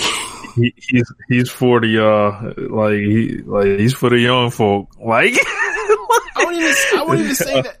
Also, another thing that also gets like annoying for me is like, how many times do I have to hear Jim Ross talk about Scorpio Sky and Hangman being great athletes for their size when like Kenny is a better athlete than both of them and is bigger? How many times do I have to fucking hear that? I mean, does that not get annoying to you? Because it gets annoying to me. I'm not gonna argue on that, but I think that's just a part of the packaging for Hangman. Like, he's this rugged hard hitter. Like, he's like Magnum TA and Stan Hansen or something. I understand that. But what is it about this one line that he throws in every other week about Hangman? But like, about his size, and his size, like, he's 205 pounds. What do you mean his size? Like, his thing. And then, because, like, what? Yeah. Like, it frustrates me because it's like, his tag team partner is literally bigger than him and is a better athlete than him, and then watch him have to watch them be in tag matches every other fucking week, and like, one guy's clearly the superior athlete. And you're talking about the other one. What are you doing, Ross? Look, that man's decided that Hangman is a cause of his. Like, I ain't never heard him. Like, I mean, he's put over Kenny a lot, but yes, like, he clearly it's not. Like, that's what he should do. Like, you don't need to get over Kenny Omega like as much as you need to get over Hangman. You can watch them two in the ring and see that one is like, the way they position the whole thing. This whole entire thing is meant to get over Hangman, and it does work splendidly, right? Like, pay no mind to the stuff I say about like what I think of his character. When they're out there in the ring and they set up these hot tags, his hot tag is great. I'm not trying to take anything from Hangman as far as in the ring. But, and then I say but, right? I would say, however, this one thing, like, grates on me because it's like, it's not the first time I heard it, or the second time, or the third time, or the fourth, or the fifth. He says it all the time. Oh, he's been saying it, yeah. And it's like, how come no one he gets mad when Hangman does, like, that moonsault. Yeah. He's like, you're taking a risk, kid. And it's like, I understand how he feels about it, but it's like, I like everything he does about or around Hangman because you talk about the ruggedness because he's a cowboy, and like that's something that we've talked about this with Ross. Like, Ross has to sit down with some of the young guys and find these traits of people out of people that he's, gotten over commentary in the past. And the first thing we talked about was like, with Moxley and Heyman was like the ruggedness of Austin. Like show him an archetype he's done before. He can just pull that out just off of muscle memory and go with it. And he's done that very well with those two. But it's just one thing that I keep saying is like, this one needs to be taken back behind the woodshed. Sorry, no, back behind the convenience mart. No, back behind the convenience mart and shot. That one needs to just go. So I'm sorry, I spent too much time talking about this, but so continue. Yeah, they don't really have much else to say about Scorpio Sky either, but great athlete, just a great athlete. Just a great athlete, elite athlete. Keyword athlete. Perhaps the best in AEW. Yes, perhaps. Except for the fucking Kenny Omega guy that's right fucking there on every show while Scorpio Sky is shown on the fucking TV on Dynamite like is it even once a month? No. So MJF cut a promo from the ring behind his podium. He ripped on Moxley. He said that we deserve a better champion. He called Moxley an idiot, told him he was scared of MJF and he wasn't there because of the assault last week. And then Moxley music hit, and then MJF sent the squad up through the VOMs, which was fucking hilarious because he sends these people all the wrong way. Right. Essentially, Moxley runs in, fucks him up, gives him a paradigm shift. Then Moxley goes backstage. Tony Khan's hanging out in the background and shit, just looking over like. Yeah, first he starts looking into the through the TV screen, the monitor he has, and then like once like Moxley gets going, he like gets so compelled by the energy that he's like basically takes a step back, crosses his legs and arms, and folds his arms, and just like looks at it like, God damn, this is good. I thought that was funny. He actually went from like I'm doing this TV show to like I'm actually a fan. Like I thought that was funny. So Moxley cut a promo. He said if MJF thought they were even now, he's mistaken, and more punishment was going to come at All Out. Yeah. Another, I like this segment. Yes, I did. I did too. I thought it worked. Like MJF was awesome, and Moxley was like even better. Yeah. I don't know what it is, but these last two promos, I just don't like the material that MJF is saying.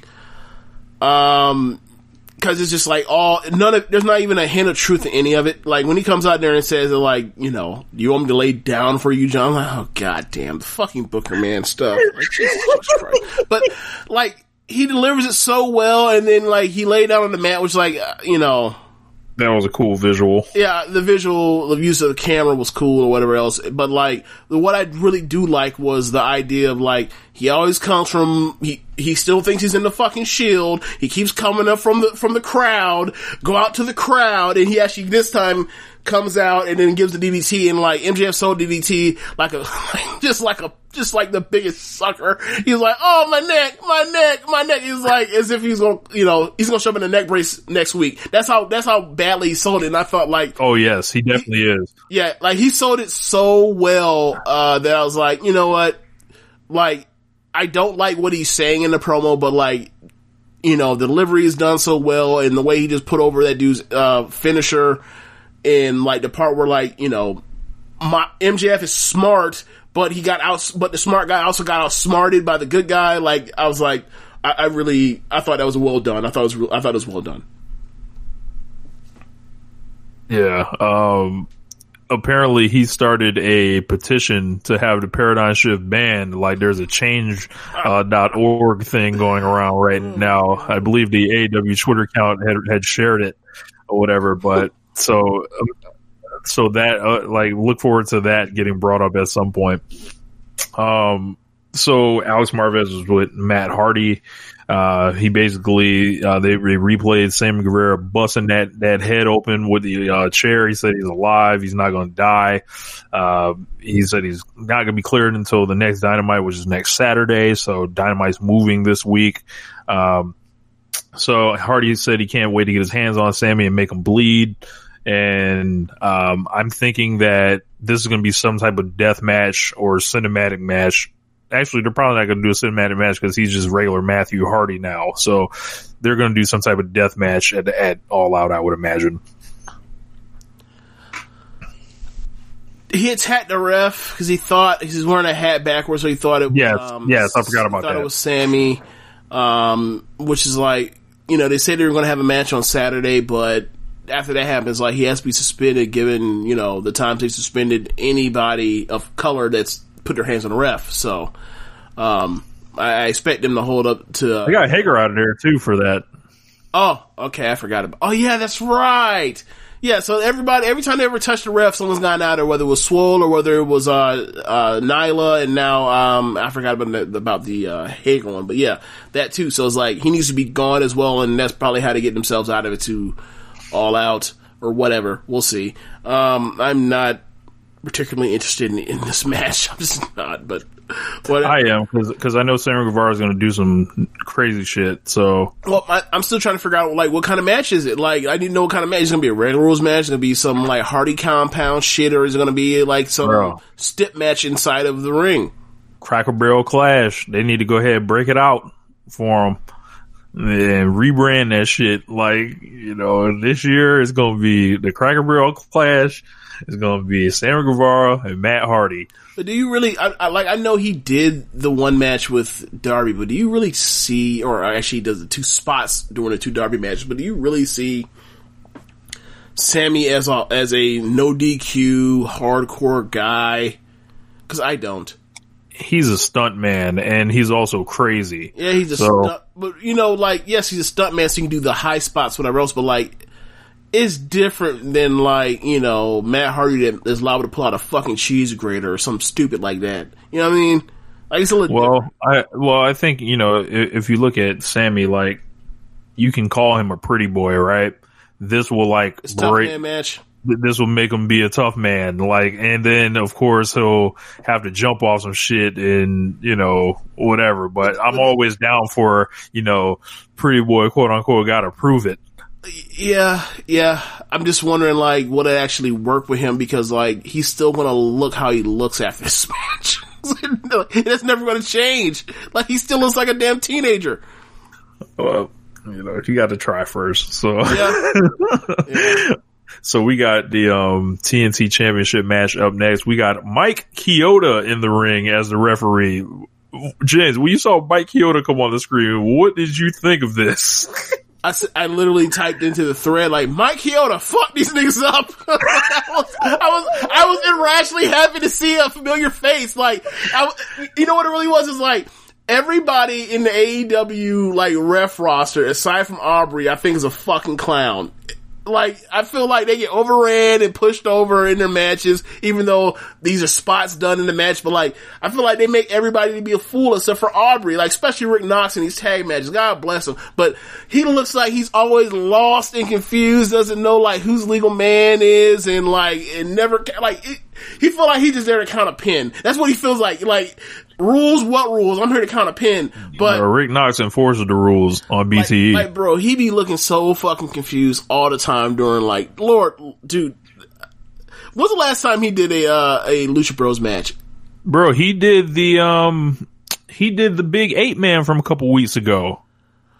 Oh, well, that's a free-for-all. I mean a traditional tag match. Like, look. I had to look it up. It's not that bad for him in that match because any ref is gonna get lost in, like, in all of that, right? Like, there's no ref that's gonna rein in 8 people. You don't have enough eyes, to deal with that. But, like, when it's just 4 people, it's even more glaring of, like, dude, what are you doing? But yeah, Kyoto, another ref, or whatever else that we know is good at their job, so, like, cool.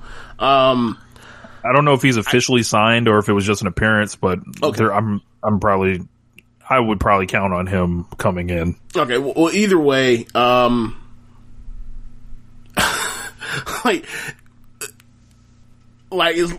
don't think that they would embarrass Kyoto in the way that they, like, will embarrass Knox or Rimsberg at times. So it's like, I'm perfectly fine with Kyoto there. Or doing some matches here and there or whatever the situation is. I was happy to see him. So we have Cody versus Scorpio Sky. Cody comes to the ring with 6 managers, James. 6 That's managers? right. Specifically managers? That's right. Dustin, Brandy, Allie, QT, and 5. Sorry. I got it mistaken. He comes to the ring with all of them, and they're holding the big flag or whatever. And I'm just like, bro, how many people you gotta bring out here for this shit, bro? Like, what the fuck? Like, hey man, he brought his fight camp. It's okay. I'm like, bro, man, like, let that shit go, man. Then Scorpio kicks the door down and comes out. Scorpio's got, of course, all these wins for weeks and weeks and weeks on AEW Dark. Called his shot on there. Then they have this match. Match is okay. I wouldn't say it was great. I wouldn't say it was bad either. It was a good match. Cody won clean, after 11 minutes. I felt like they could have won a little longer. I like, the pace of it and all that. I think it just should have went a little longer, and I think that it should have just went to a draw, but they threw that whole thing away, and I was not happy about it at the time. I believe even Floyd was not happy about this at the time. One thing that really got on my nerves was, like, Bret Hart always tells this story about his match with the British Bulldog, in, SummerSlam 1992. About him being high the night before? That part. Okay. But, yeah, that part is there for those that want to know. Bret, I'm fucked. I'm fucked. But after the match, so Davey Boy obviously doesn't remember anything. So Davey Boy was supposed to look at Bret in the eye after the match and, really get that moment and milk it. And everybody was supposed to cry, after they look each other in the eye. Mm-hmm. But Davey Boy Smith is, so caught up in winning the title, his wife, 80,000 people in Wembley Stadium. This motherfucker forgets to look at Bret Hart, and Bret Hart is furious. He's like, this fucker won't even look at me, and he blew the fucking moment or whatever. So when I saw Scorpio Sky and Cody at the end of the match, and then the Brody Lee video just starts, I'm like, they didn't even get to stand up and look each other in the eye or nothing. It's just 1, 2, 3, we beat you, fuck out of here. Right. I didn't like that. Yeah. I didn't like that, and I know, I might have, you might have seen me. Mark Quinn, right? And it's Boy. Yeah, he's not a young boy. He's a guy in his prime, the prime of his career. This was the first time the belt actually felt like it could change hands, so I'll give them that. But and I know that they try to steal every second they can on this show for whatever reason, but it was just really, Brody Lee's immediately cutting a promo it's a pre-tape, or how the fuck did he get the belt? I don't know. I didn't like that part. Yeah. I mean, this show had too much shit on it. And you know how I know they had too much shit on it? The ending.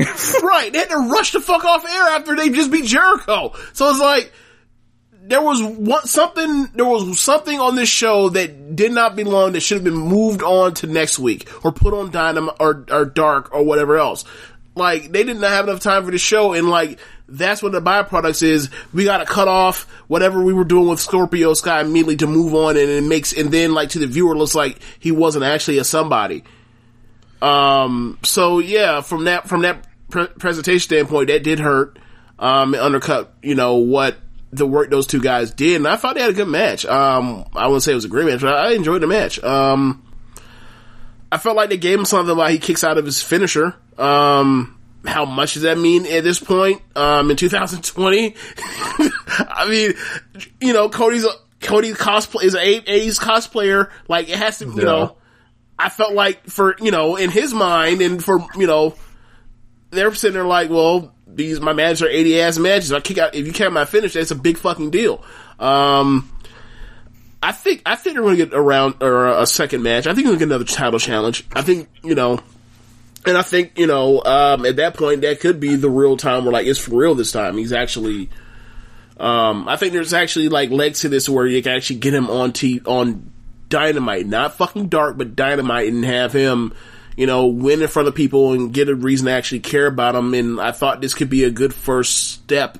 I know you and Floyd thought that the belt could change here, but I just never, I didn't feel it because like I don't watch Dark, so it's like he's been doing this stuff, but like, in my mind I'm like, not on the show that like they even bother to fucking recap half the time, so it's like I don't see that happening.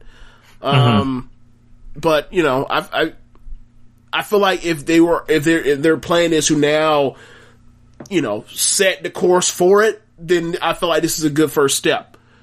So what would you do with Scorpio immediately? Because I can easily think of an opponent right now that really ain't been up to much. That's been just. Are you going to say Kazarian?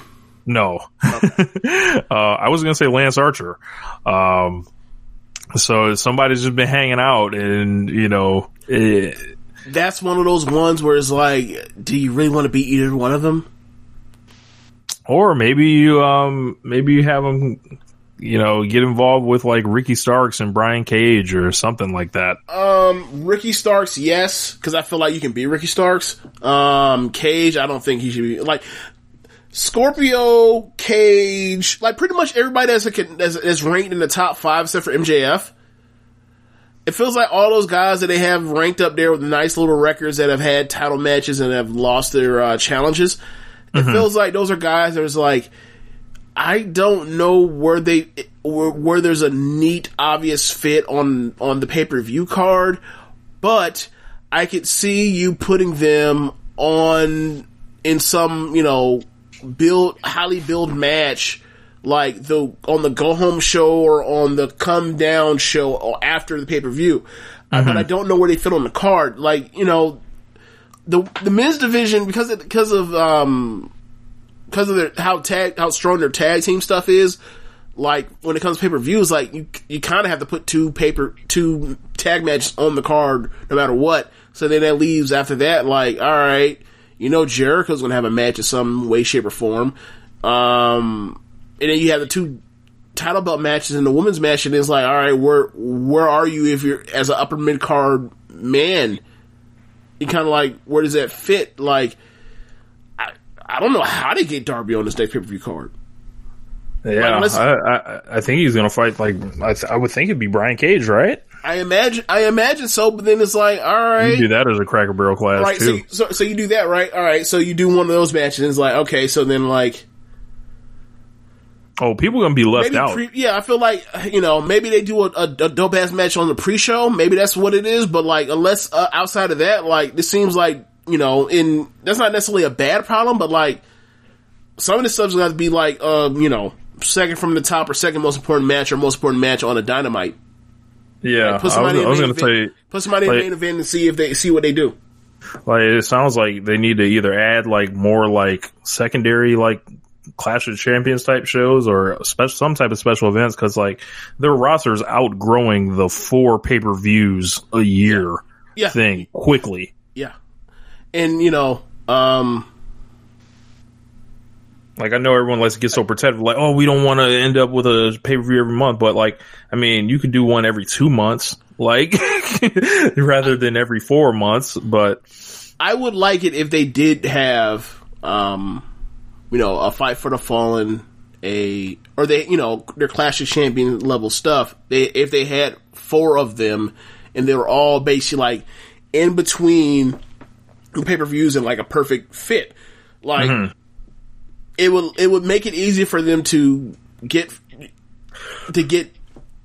destination stuff, be able to get stuff that maybe not as would be fighting to get on the pay-per-view, but we can get it off here, and then you don't have to like feel like you're building forever to get to a thing. Like, I feel like the perfect build is like that WrestleMania build, where it's like you go kind of like from after Elimination Chamber and you just go like, or actually for after kind of like after Royal Rumble to WrestleMania, where you kind of like have like 10 weeks or whatever else.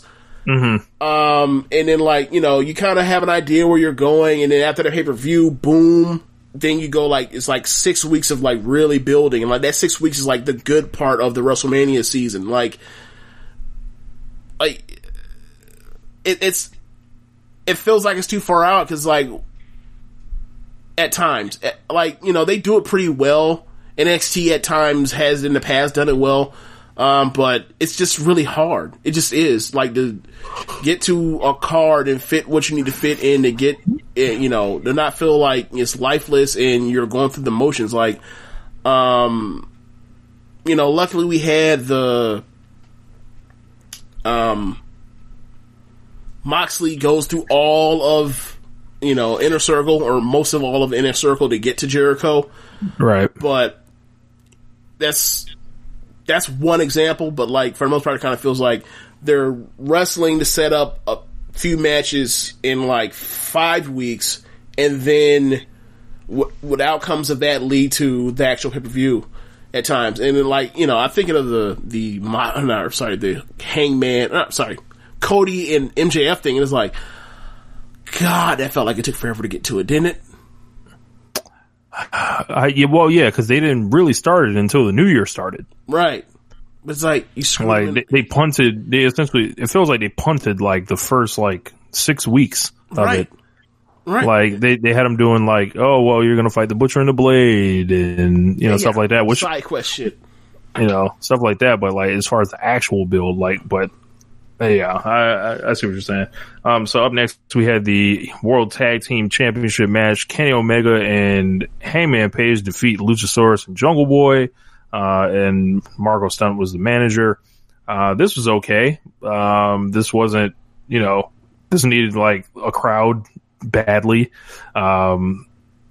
This is alright. I didn't think it was like, you know, super or anything, but, they ended up getting the pin on the Jungle Boy. There was a lot of, stuff with, Kenny slapping the shit out of Marco Stunt and dragging suplexing, people all over this fucker. Yeah. Besides that, like, yeah, it's just like, just another match. It seems like they've cleaned out the division. I was just about to ask you that. In a different question. I was going to ask you, because of the existence of FTR in recent memory, like in the last like month or whatever, does it feel, or 6 weeks, does it feel like Hangman and Kenny are like just too OP for the contenders, like from the rest of the division? It feels like they're way too overpowered.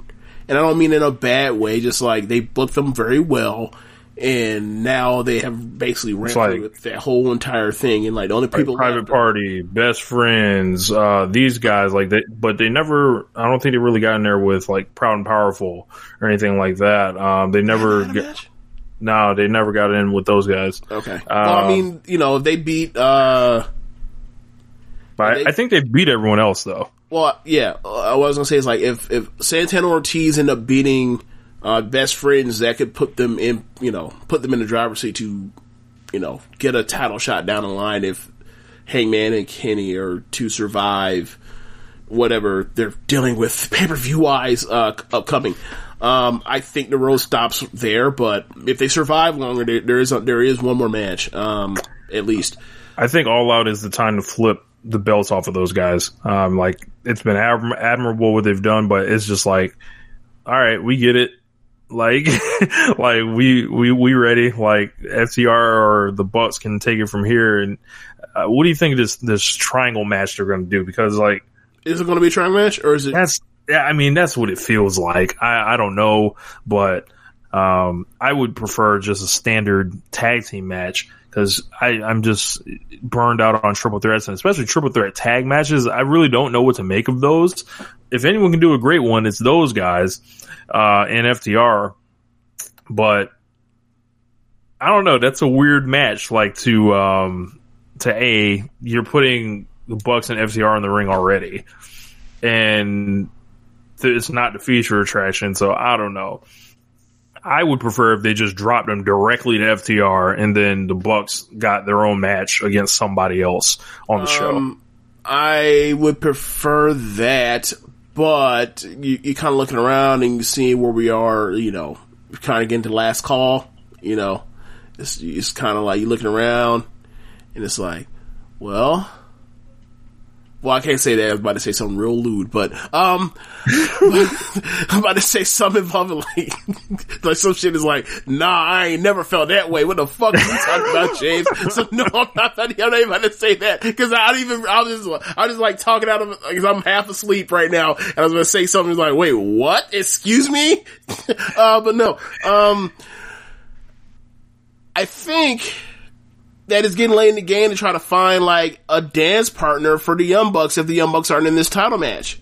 Mm-hmm. So, I mean, I didn't really think about it until you brought it up, but yeah, it might just be where you're looking like, well, where else would they go if it wasn't a triple threat match? So, yeah, I can see that now. I didn't think about it, but yeah, I could definitely see why you think that. Yeah. So up next, Santana and Ortiz cut a promo in the locker room. They dragged the best friend's shit into the shower and poured bleach on their shit and said it's only going to help your gear out. Shit was funny. I still think they're going to fight on TV. I do too. So after that, we got the tag team appreciation segment. The Young Bucks and FTR are in the ring with Arn Anderson, Tully Blanchard, Ricky Morton, and Robert Gibson. Matt cut a promo at the Rock and Roll Express with the original Bucks and set the standards for the Rockers, the Hardys, and the Bucks. Dax then put over the Rock and Roll and Arn and Tully for setting the standard that allowed him to provide for his wife and daughter. I loved all of this shit. It was just awesome to see like the parallel kind of, young and old teams across from each other. Ricky Morton cut an awesome promo, and he put over the FTR and the Bucks and kind of leaned towards the Bucks way. Arn then got on the mic, he put over the Bucks, but he said the FTR is the real best, and then Tully was tired of all this we are the world bullshit. Stop. I remember when he grabbed the mic and he said, y'all feel, well, can I do the Tully, please? Sure. He more or less gets on the mic and he's like, well, aren't we all feeling real proud of ourselves? Even though, we talk about who's the best. Tom Brady's the best. He's won more titles than everybody. What is there exactly to celebrate? I see no titles around the waist of no tag team inside of this ring now. And I was like, yes, everybody's being unpleasant. But Tully has said, I've had enough of the cap shit. I'm gonna say what's real. Y'all out here feeling bad. Y'all out here, patting each other on the back. Meanwhile, somebody needs to go out here and prove who's the best, and neither one of y'all are the best. What is there to celebrate? How come Kenny and Heyman are out here? Why are we not around some real winners? He didn't say all that, but he should have said that. That was the energy he was bringing. Am I wrong here? Yeah. It was like, Tully was like, I'm not on this We Are the World shit. Like, I'm with the smoke. Like that's what Tully Blanchard brought to this segment. The smoke. He said he had a problem. I really want to say this shit will not draw. We need tension. So he said he had a problem with Arn for a year, so they referenced that old shit, long-term storytelling. He's like, I don't even know what the hell this is, and he pointed at the Nightmare Family logo. He's like, you're hanging out with Cody. It damn near looked like he wanted to tell Arn, he was like, you're out here selling your soul, like laying down with the Rhodes, like. And then he said, you interrupted my guys' match at All Out, and then, he said, I don't even know what this shit is about. And then Arn was like, well, I see how this is gonna go. Oh, as he sees Shawn Spears coming out. Then, after that, they did like a kind of pull apart away from like, FTR, but FTR was in the back. There was like some type of commotion. It was a commotion because, either Gibson or Morton socked, Tully. Socked Tully in the jaw. And then it was a scuffle and they trying to break it up. Bald, tweaks his knee again from the injury from 2 weeks ago. He faked his knee injury. Well, I mean, he's been wearing that knee brace since he was in WWE. But, he took the brace off. Okay. Well, yeah, I get what you mean. Like, he's sucking him and then, Yeah. And then like, Dax is over there on the ground and then Cash comes up to him like, you ready? And then the Rock and Roll's in the ring with him and they bash Ricky Morton upside his goddamn head with the knee brace, and then give him the spike pile driver, and the Bucks are like 20 feet away, so they can't get there in time to save them. Super pile driver, hell of a bump for Ricky Morton, and I want to see FTR versus Rock and Roll on Dynamite before All Out. Well, I mean, we kind of wanted to see. Oh, in my mind when this happened, I was like, so they're doing another, like, someone beats up Ricky and Robert on behalf of the Young Bucks. They did this back in November, but like, yeah, I wouldn't mind seeing, you know, one of these teams that that do the next time they do this, if they do it again in the next year or whatever, like, them have the match, and then, like, eventually, like, the Rock and Roll Express on Dark, not on Dynamite, on Dark, have a rematch, have a revenge match, whatever else, and then they get sent off or whatever else and lose for heat to build towards whatever's going on with whatever heel team is fighting the Young Bucks. I don't know if I would like to see that sometime in the future, but I don't want to see them on Dynamite. Oh, because I think it will not draw.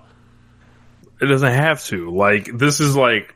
So now it's okay for shit not to draw. Okay, right? Well, the thing is, like, it will have interest. Like, if FTR wrestles the Rock and Roll Express, like, that's like for the over 50 crowd. That would be NXT finally in the demo. I think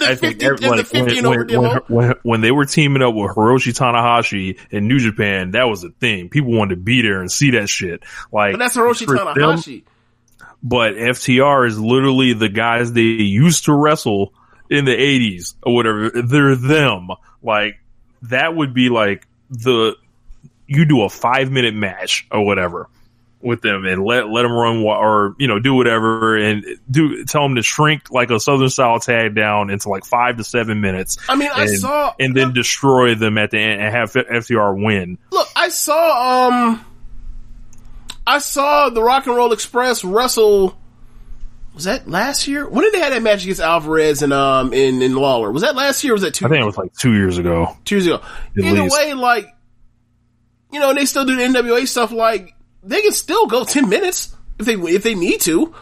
My thing is I'm worried about, like. Then you have the Young Bucks manage them. Like, okay, I feel like it could work. If and only if you build to it over like 2 or 3 weeks and not as like some one-off thing you're doing. Like, if you put over that, like, you know, and I mean, like, video packages, interviews, blah, blah, blah, blah, all the stuff to build like a big match, I feel like it would do fine on TV. But if it's just like, oh, they beat him up, and then, like, they're off TV, like, the next week, and then, like, the next week they show up and they say, we want a match next week, and, like, so 4 weeks after the beatdown, like, I don't think that would just, I don't think that would actually do anything for them. I think they would have to express, like the Bucks would have to be like, we want to fight them on your behalf, and be like, no, like, we don't need y'all to fight our battle. We can fight them. We're still active. We can run it with them, and then they get their ass fucking, like, it's fucking drilled, essentially. Yeah. And then it's like, oh shit, like, the Bucks really got to step in and fight these dudes. You know, and there might be a thing where, like, they haven't played that card because, like, they don't want to necessarily write them off, quote unquote, of TV yet. Because once you whoop their ass, you can only get one out of that. You can't get a bunch of that out of that, right? So, right. You know, they've been judicious with it, which I appreciate. Yeah, I thought this was brilliant, that angle. So, like, I don't know where it's all going, but I hope it's going to a match. So Marvez was backstage with Kyoto, and Jericho came in. Jericho basically said he saved Kyoto's job 18 years ago, and he wants Kyoto to call it right down the middle tonight. Wink, wink. Mike Kyoto said he was going to call it down the middle. Jericho said, when he gives, you know, the signal, he needs him to call it down the middle, and maybe he'll get a job at AEW. So,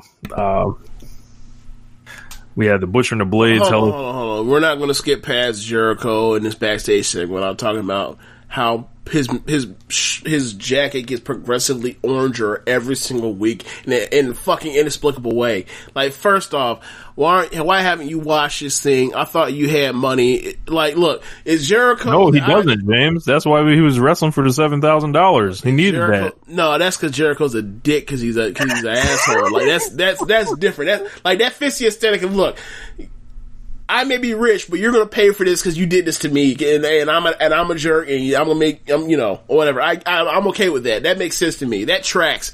But the part where like the jacket gets like, you ever seen concrete that's like concrete that's by a sprinkler system, and like over time as that non-regular water keeps hitting that same concrete and the sun keeps beaming down on it, all of a sudden that shit turns more and more orange over time. Like, that is exactly what's happening to Jericho's jacket. It's fucking inexplicable. Like, is there a sprinkler system hitting this fucking jacket every single week? What's going on here? It's like the spray tan is like, it's like the man wore it sprayed down with that joint on. I fully expect next week for that man to show up wearing a Donald Trump face coat. not what he's been wearing that gets oranger every single week, but literally like it is a screenshot of Trump's face superimposed over his entire jacket, and he just plays off like it's the same jacket. What? Yeah. Well, what are you looking at? So up next we had Hikaru Shida versus a wrestler named Heather Monroe. I had never seen her, but she impressed in her short time. This is a squash. Shida basically got her out of there with a stretch muffler, which I don't believe she previously used. Says she's ready. Yeah, I don't think I've ever seen her do that in America, but yeah. Or in AEW America, whatever. Yeah, it was a squash match. So All Out, Shivani said All Out's coming. She said she's still waiting for a challenger to bring it on. So I would think it's either Nyla or some big free agent off the street.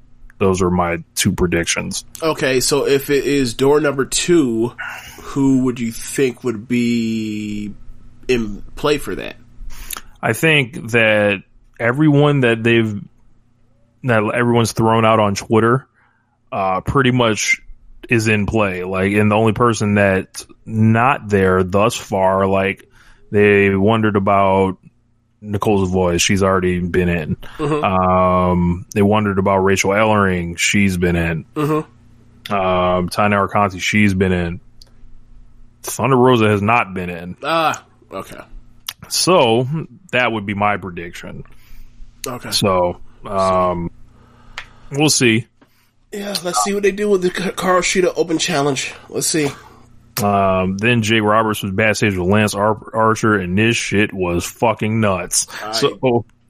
So these jobbers decided to walk in front of the Murder Hawk Monster for whatever reason, and Lance Archer does not play such disrespect, beat their ass, and then all of a sudden Jake Roberts is wearing this shirt, and then Archer rips off the shirt, and a $200 shirt apparently, and it is Everybody Dies is painted on Jake's back for some reason. So I don't know why this happened, but it was fucking hilarious. Like, I just don't get it.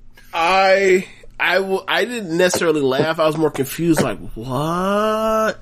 Okay, so Jake is what, 6'6", 6'3"? What? He's tall as fuck. Jake tall as fuck. He at least 6'6". Yeah, Jake's tall as fuck. Okay, yeah. All right, so that's the first time I think I've ever seen Jake be quote unquote bullied in wrestling. Because he pretty much bullied him. Like, take off the shirt. I don't want to take off the shirt. So he had to take off the shirt, and then you see the writing on his back, and it's like, so who put that on Jake's back? Right. Like, did Archer color that shit in for hours? Like what's going on here? Yeah. What kind of relationship is this? Yeah. That's kind of where I was trying to figure out. I'm like, we talk about legends getting embarrassed, and it's like they beat the shit out of the Rockwell Express, and then they out here they out here putting stuff on they drawing on back. Jake. It's like, what, bro? I thought that was something to me. He ain't embarrassing legends and shit like this. What is this? This is all brand. Yeah. I don't know what this means. I thought him beating up people backstage, he does that, but yeah. I just thought it was weird. I didn't think it was bad, but I just thought it was weird. Yeah. So the Deadly Draw semifinals are on Monday. So we've got, Big Swole and Nicole Savoy against Allie and Brandy.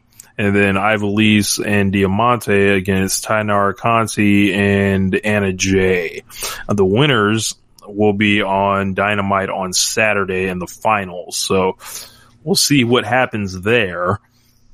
But, they announced FTR versus Private Party, the Elite, meaning Kenny and the Bucks versus, Silver, Reynolds, and Allen Angels. So that's going to be dope. The Deadly Draw final, as I mentioned, Darby Allin will be in action. Lucha Brothers and Butcher and the Blade are teaming back up against Jurassic Express and National Nightmares. So, we get QT and Ray Phoenix, in the ring together. So, men of similar abilities, going at it. Lucha Libre icons. Who else we got in there? We got Cody versus Brody Lee for the TNT title, for Saturday Night Dynamite. So, yeah, big show. I have nothing to say. After you said that shit about QT Marshall and Phoenix being of similar, talent level, I just let the shit go. Like, I'm gonna figure out I'm gonna see if he's gonna crack or break out laughing, or if he expects me to blow up in a rage or whatever else. Nah, bro, you got it. You got it. Yeah, it's taken a while, but I see James has finally come around. So, no, I have not come around. I just think that it's such that, you basically told me the sky was red. So I was like, I'm not gonna argue with this dude. Like, this dude know what it is. He's just trying to mess with me. He's not gonna harass me. I'm not dealing with this. I'm not putting up with it. So, I'll let you get your shit off, and, hopefully we can move on. So we've got, the $7,000 obligation match. Orange Cassidy gets the big victory over Chris Jericho. Chris Jericho mailed this shit in. You think he mailed it in? Yes. I thought you were going to ask me if he was done as a great main event wrestler. I thought that's what you were really going to ask me. Nah. I'm not going to go that far, but so you really think this is some Ric Flair, Scott Steiner shit? I think it was a situation where Jericho was probably getting pressured all week because obviously he played that concert. So he was people were blowing up his mentions. He was trending on Twitter. People probably within the company, I would assume, asked him about it. And, it was are you going to pass your test? Yeah, you'll pass your test, but it's not foolproof. Essentially, I think he probably had a lot on his mind going into it, and he just didn't submit his best effort. He looked out of shape. Oh, okay. So I thought you meant he had a bad match and he was sandbagging Orange Cassidy. Okay, you just mean I think he just mailed it in. He was trying to sabotage when I think of mail in, I mean he don't give a fuck. Okay, nah, I think he cares, right? Uh-huh. But I think he just had a night where he was just an off night. Yeah, okay. Very off night. Okay. Yeah, I think we might have to start having discussions about his last match they had together was great. I loved that match. Yeah, but right. And I agree.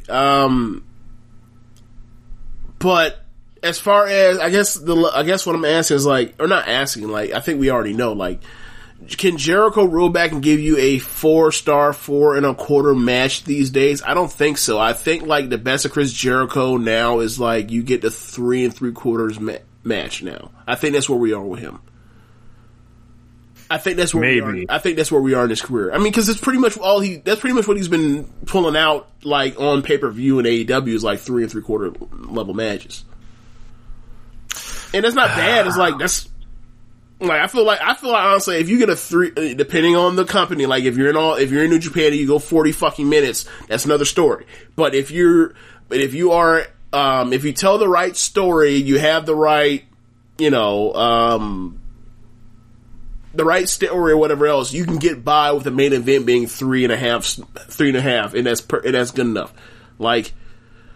In my opinion, I feel like your undercard would be fire, but I feel like you can't say, oh, you gave me some shitty 20-minute 3.5 star match. I don't really think that's necessarily fair. And if you go longer than that, and then you're on your own. Yeah, I think some of it was like, I think he like just was like, I'm not going to try that hard tonight. Like maybe. Like I know a couple minutes ago I said I think he tried, but I don't know, because like it seemed like either it was ability that was stopping him or himself that was like holding himself back, because like there was just moves that like you would think Jericho would just be able to take in a fucking heartbeat, and he just wasn't. Like all the dragon screws. Yeah, the dragon screw thing was a mess up. Like I mean, another thing with Jericho is like Jericho's still out here calling shit in the ring. Mm-hmm. And I think it's also they were probably rushing too. Yeah, and that's another thing was like, you're calling shit in the ring. And I don't mean just like tonight, like Jericho typically, like the Scorpio Sky match, for example, he was calling that shit in the ring with Scorpio Sky. Mm-hmm. Like that's, that's his thing. He's earned the right to do it. But I think, I feel like Jericho with the younger talent, and given the way they kind of do things, I feel like he'd be better off more times than not just going with, they come up with ideas, or maybe, he's wrestled so long, chair shots to the head, maybe he can't remember none of that shit. I don't know. Yeah. But I feel like you would get better matches out of Jericho consistently if they planned the shit out ahead of time before going out there, but I think this came off flat, like the finish. And it wasn't the big win Orange Cassidy needed. If he needed to win, it needed to have the energy of the first match. I don't know really how much this did for him. In that sense, it's like, oh wow, he beat Chris Jericho, cool. But both Orange Cassidy and Chris Jericho, I don't know where you send either of them right now. Yep, same here. And you didn't do this at All Out. So what are both of these guys going to do? Are they going to do like a 6-man between them, like with Jericho and PNP against Orange Cassidy and Best Friends, and like some type of street fight or something? I could see them doing a trilogy and have the trilogy at, what's it called? All Out. Yeah, like what else can they get to fast? What else could they get to in this amount of time to get to that? Like, that's the beginning of September. Yeah, they're gonna have to figure something out. But like AEW does not do for like top level feuds, they do not do we'll get it all done in 3 weeks. That's not their thing. I know Pac and Orange Cassidy got booked relatively quickly, and that was like the last match to get added to Revolution. Right. And that wasn't a money match at all. Yeah. But yeah, I was kind of disappointed in this match, and like Jericho overall, like it was like, man, I would have think you would have went harder, but I don't know. I think he had a lot that he was thinking about going into that match. I was really excited for this show, but I can't call it great, but I can't get too mad at it, because it was still, a good show, but I thought everything else, I literally thought everything on the show could have just been a little better. Yeah, it was a show that I would describe as good, but did not meet expectations given the card. Yep. All right. I don't have the. I really do not have the stamina to go through all of NXT. I'm just going to go through the stuff that I thought like fucking sucked, and then because like the stuff that didn't suck, that there's really nothing really to mention aside from like the Io Shirai and Dakota Kai stuff. But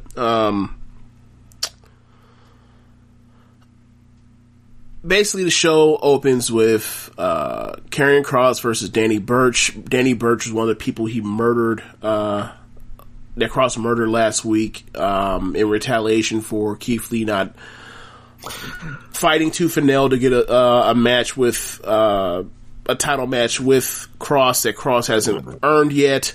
So they bring out Burch. He throws him around. Burch gets a couple spots in, and he throws him around again and pins him.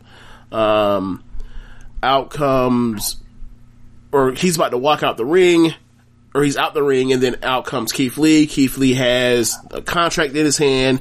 He says he's been begging and pleading for weeks, or all week long to Regal to get the match. You have the match. I've already signed the contract. Here's the contract. Slides it out the ring to Scarlett. He signs the contract without ever looking at the contract. Just looks, basically staring daggers through Keith Lee in the ring while signing the contract. Scarlett grabs the brief, or the contract binder, or whatever the fuck, or portfolio, whatever, kisses it, and then slides it into Keith Lee. Keith Lee lifts it up, opens it, and a fucking fireball comes out and hits him in the face, and he falls over and sells like bloody murder. And they keep the camera on him selling it forever. They don't go commercial break, which would have been a perfect time for going to commercial break. They sell it forever. They keep it on there forever. It's fucking ridiculous. The refs are coming out to look at them, not the fucking trainers or the EMTs that are nearby. And it just looks awful. And then what they do is, as he's going to the back and he doesn't want anyone to touch him, he's fucking angry, but he's hurt and he's blinded, but he's angry and he's moving around, but he can see because he's moving around, not running anything. And it's like, whatever. As it's happening, bro, I saw this GIF come across the timeline and I was like, oh my god. That's not the worst part of it. The worst part is the selling and how long they stayed on it. Like, they stay on him from what felt like the duration of what should have been a commercial break the whole time. The whole mechanization of him getting from in the ring to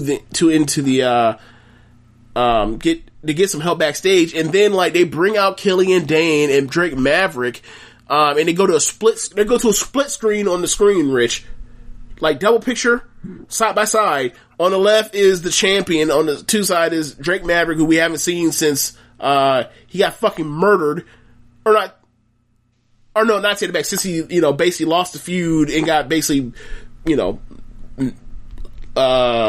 boyed by, Santos. He comes out, then out comes Killian Dane.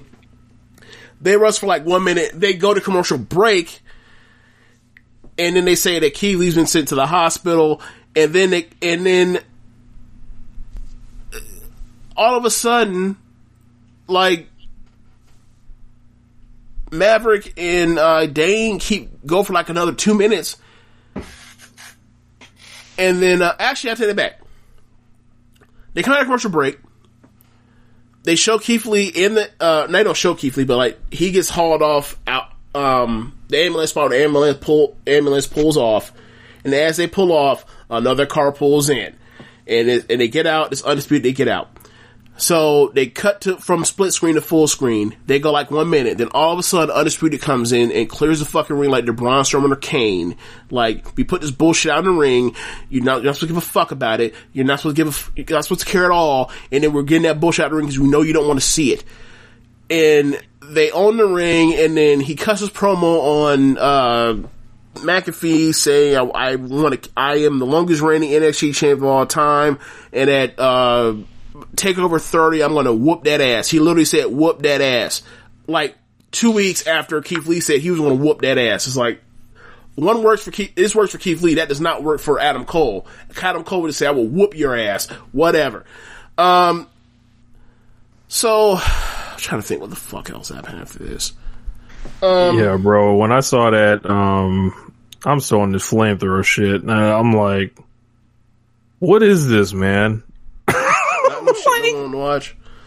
Like, oh, here we go. So then last week, like they El Legado del Fantasma kidnapped and whooped the fuck out of Fandango and Tyler Breeze, especially Fandango. They hurt his shoulder. So it is Santos versus Tyler Breeze. Santos comes out last with Wild and with Mendoza. He tells them, go to the back, I got this. He takes 80% of the match. At the end, Breeze gets one comeback. Those fuckers came from the back and immediately ran out. got on the apron. He clears him off the apron. And then Santos beats him with his Michinoku driver finish. Calls him the Phantom Driver. And I was like, okay, so that's 2-0 matches in a row. I think they whoop on him some more, and then Outcast Fandango with an arm sling, they whoop his ass too, so there's that. Oh, yeah, until Swerve makes a save. I forgot about it. Swerve makes a save, actually. They're whooping on his ass, and those two actually made the save, and whatever. Basically, Swerve saves the day. They're going to have a triple threat match next week, and then eventually they'll get around to probably on the Go Home show or the night or the weekend after SummerSlam, they'll finally do the Cruiserweight match.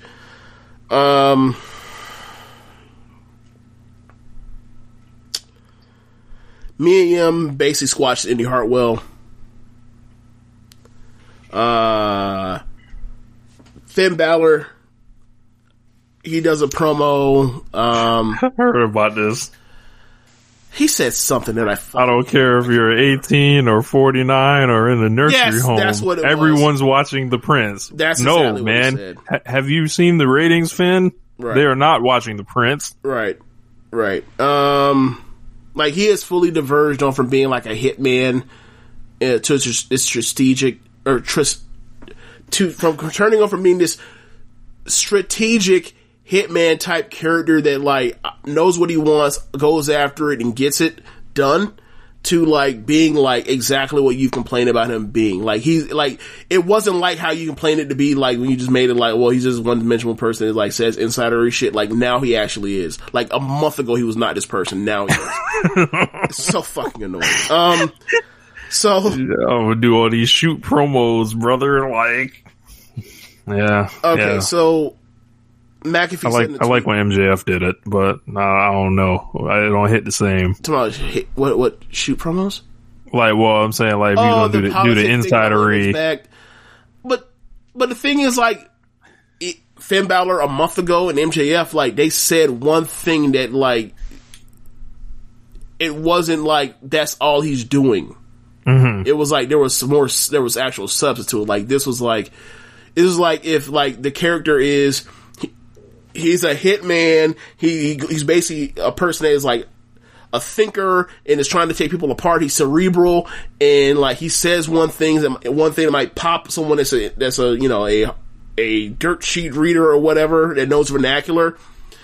And like he says that from time to time. Like now it's like he got main rosterized this week. It was like, nah, just say the line. Just say the line. Don't worry about the character. Just say the lines. Don't worry about the other stuff. Say the lines. All sizzle, no steak. Anyway, Mia Yim, Indy Hartwell. Indy was not good in this match. Mia was squash.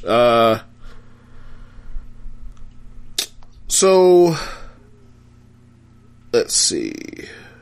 Bronson Reed versus Damian Priest. Fun match while it lasted. Could have went longer. They're beating the shit out of each other with strikes. He goes up for his finish. Bronson Reed, he's gonna give him a big splash, but as he goes to give him a big splash, and he slipped off the ropes at the last second. And Priest was supposed to roll out the way, but he rolls out the way, but you know, Bronson Reed slipped, so he's short, so like his legs clipped him. So he has to no sell it or sell it very, very slightly, and Priest still gets up and keeps going. So he goes, he's about to go for his finish, and basically, he just rolls him up and gets a surprise win. So it was like, they're keeping the momentum going and still protected, Priest. I actually liked the finish. I thought it was like, yeah, like give the dude something. He can be beaten. It's Damian Priest, for fuck's sake. So after that, get a vignette from Dakota Kai, where she just gaslights you about like how good she is by saying that like she's done all this on her own, which is like, I watched the same TV show. I watched the TV show. Like, what are you talking about? You never fucking win unless someone wins for you. Like, you know, last week, you know, like, she said that she beat Rhea fair and square when it was like, and then in the video package, like, they cut out the part where, like, Mercedes Martinez runs in and fucking clocks Rhea. It's like, it's like, can I get the heels to have, like, one shred of credibility to make you, like, you know, think they're, like, they're actual human beings as opposed to, like, just fucking straw man person, whatever. So, then we get, Cameron Grimes. I gotta tell you, Cameron Grimes, like, I'm starting to like Cameron Grimes' character, which I never thought would have happened. Like, he's so annoying that it's funny. It's endearing. It's starting. Bro, you know who he is? He's Adam Cole before they pushed him or whatever.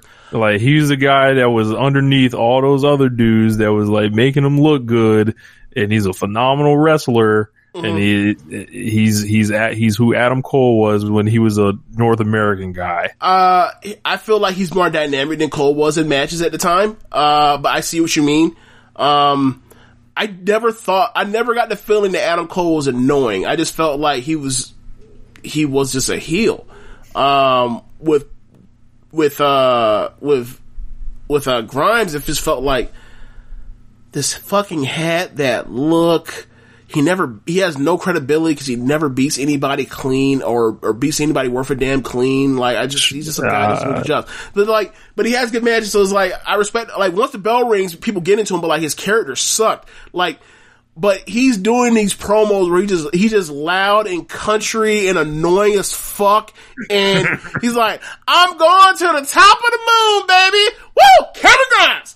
It is like, it's almost as if like, he is like, how can I be exactly what Vince McMahon originally thought AJ Styles was when he first heard him talk? Wow. And then, like, turn it to 11 and, like, do it in front of Triple H. Like, that's almost what the character is.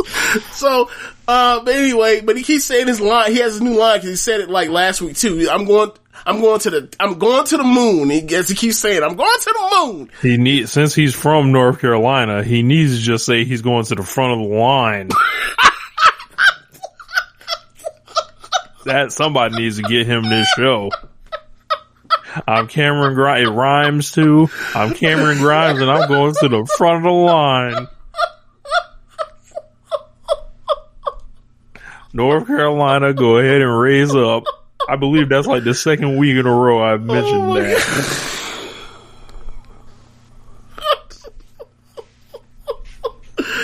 I wasn't expecting that at all.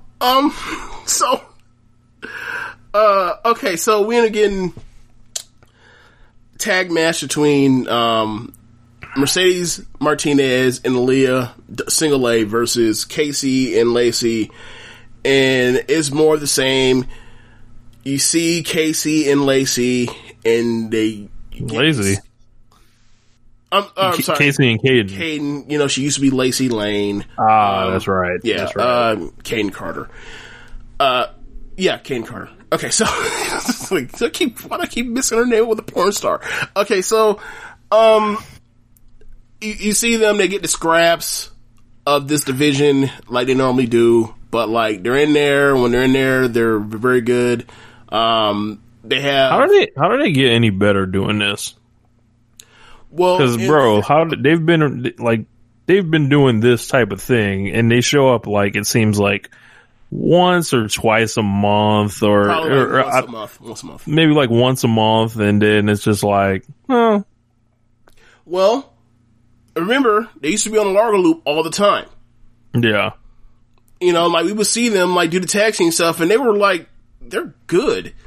Like legitimately good wrestlers, or whatever else. It's just like but right now in the pandemic, there's no house shows to be had. So you're right. Like right now in this situation, how are they going to get good? Like, but when they were doing, you know, house shows again, like 1 or 2 matches a week, you know, yeah, that was enough. But right now, like, especially given where we were looking at with this, like, they're probably better off never doing house shows anymore, except for special occasions.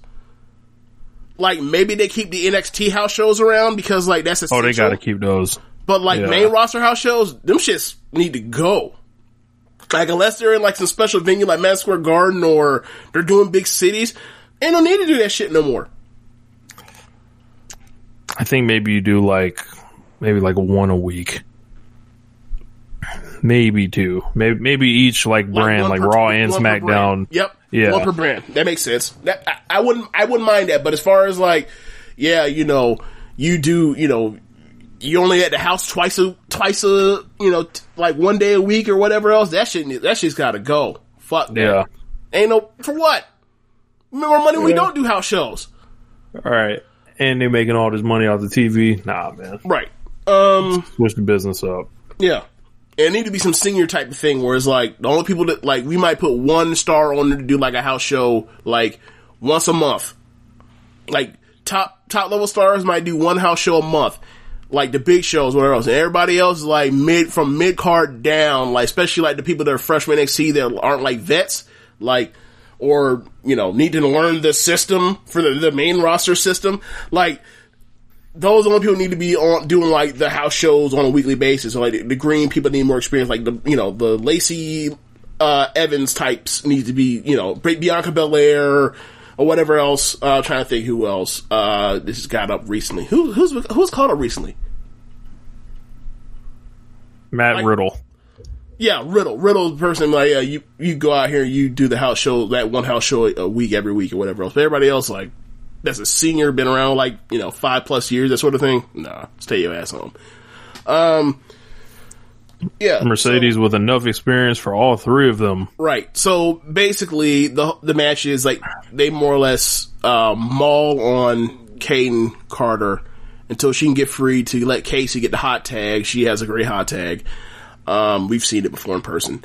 And then at the end, I don't know if this is actually really playing off of months ago when they had a match, but like she basically cuts off Casey, throws her around, and then beats her with her finish.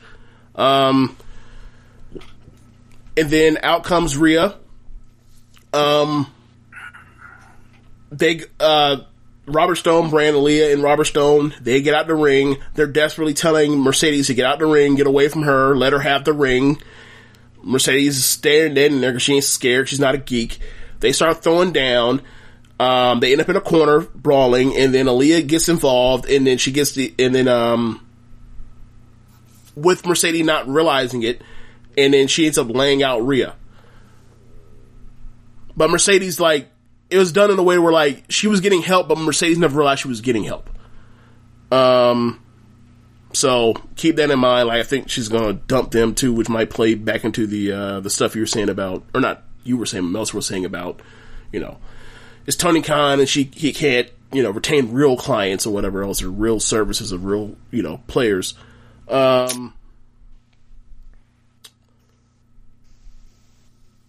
So they did the fucking Johnny and Candice Gargano family stuff where they talk nice and then talking to camera and they do the effects or whatever else. What you get out of it is that they're actually about to go forward with Candice in, what's her name? Candice and Tegan. They're going to finally pull the trigger on that. And Johnny was saying, like, you know, he has a match with Ridge Holland because, out of that semifinal stuff of people that didn't get pinned in triple threat matches next week. Did you hear about that match, Rich? Yes, I did. I actually got further inside information, which I will share with you off air. Okay. Well, the story is that the match was already taped, and that Ridge Holland threw Johnny, and Johnny landed right on his fucking head, and they restart, and Johnny was good enough that they restarted. So it was a power match. slam. It was a power slam gone awry. He dropped him on his head on a power slam. Yeah. So I'll share the rest with you. Off air. He shouldn't be wrestling, right? What was he? Dropped him on his dome? He dropped him on his head. Yeah. They said drop him on top of his head off a power. And now you tell me it was a power slam? Yeah. That's kind of the one-on-one shit. Yeah. Anyway, Johnny was healthy enough to to not only continue the match, but to start the match from scratch and redo it. I don't know the finish of it. I'll watch it next week or whatever else, or whenever it gets on. But, yeah. So, move on.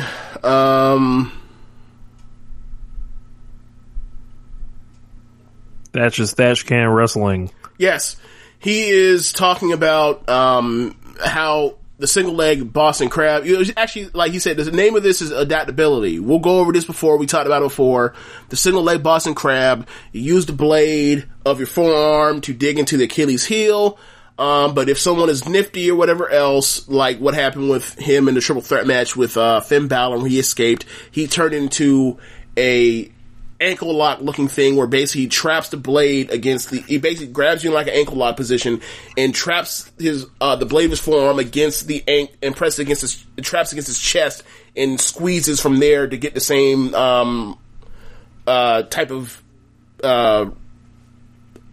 effect that the single leg crab did. And he says it's all about adaptability.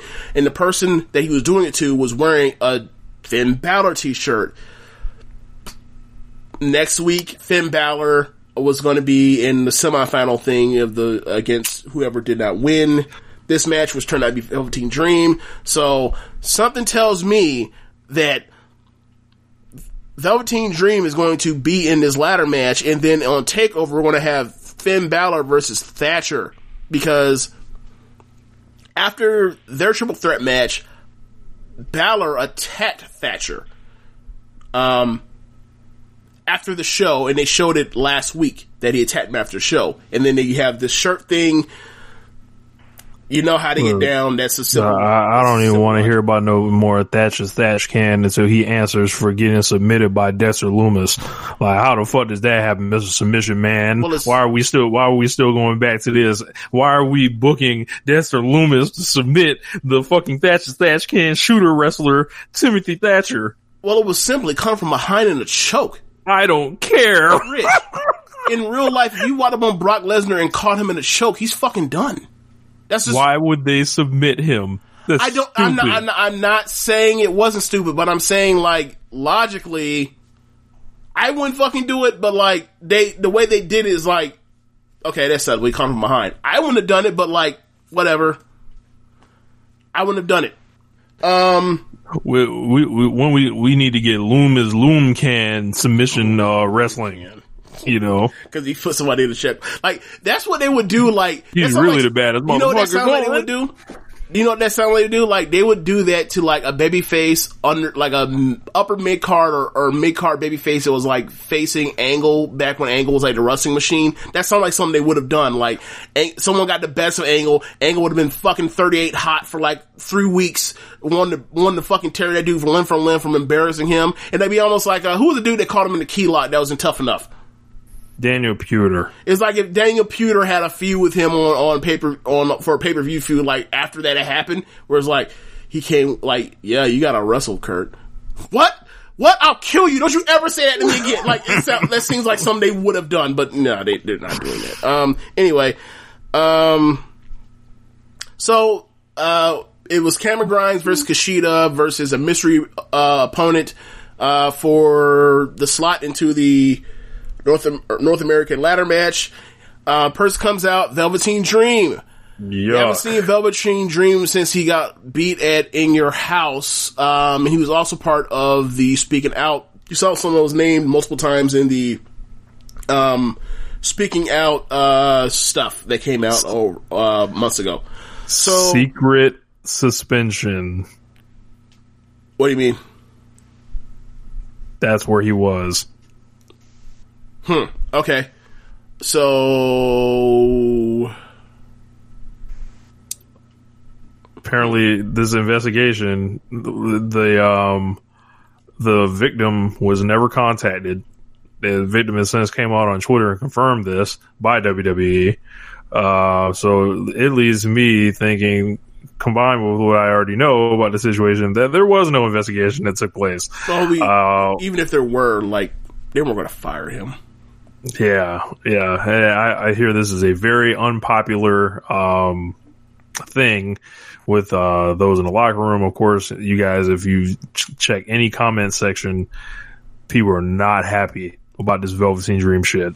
I mean, dude, him and Riddler are two of the guys who's like, nah, bro. Just no. I don't know, man. Like this guy's super protected. Well, I don't know. What is it? Like, maybe they feel like they invested too much in him. I don't know, but like, it'd be one thing if, like, you know, he was as good as he was before the shoulder injury. Nah. Like, I would say this was the best match he's had since he came back, but it's like, he was at one point a very good wrestler that could have great matches with the right person and the right layout. I mean, I don't know what the fuck happened to that guy after that shoulder thing. Like, he ain't wrestling Tommaso Ciampa no more. He ain't wrestling Ricochet. Johnny. He ain't wrestling Aleister Black. He ain't wrestling Johnny Gargano. He ain't wrestling fucking. But he was wrestling Cole though. He was wrestling Cole. He was wrestling Cole, but Cole's thing is he makes the other guy look good. Like, well, wouldn't that help for? Well, okay. All I'm gonna say is this. I understand what you're saying, but it has nothing to do with like your Shrikes looking like the purest of shit. Well, like, I mean, look where he trained to wrestle. It wasn't like he was some great striker to begin with, but like it was like embarrassing at one point. It was like, yo, this is like that man's gone backwards from everything that I've gathered. Yeah. But anyway, like this match was pretty good. Kushida's just like, God, what the fuck are you doing here? Like. It's nice that he came out of mothballs. Dude, like, Kushida comes out every fucking week, or not every time I see him, and I'm just like, he's just as good as he ever was. Like, which means he's still one of the very best wrestlers in the world, bar none. And it's like, what the fuck? Like, I don't know. Like, I was expecting, like, you know, the Cruiserweight thing's gonna lead to something. It didn't. They threw him in the trash at one time. I remember that. I forgot what the situation was. Basically, the end of this match is Grimes gets Velveteen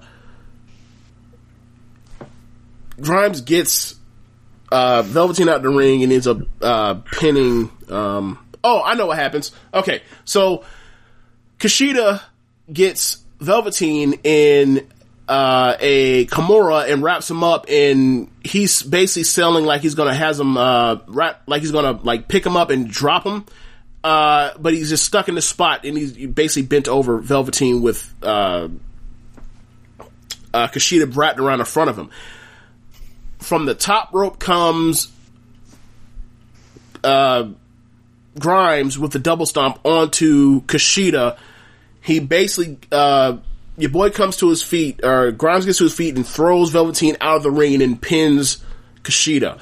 After the match, Velveteen goes to a rage, furious, and beats the fuck out of Kushida.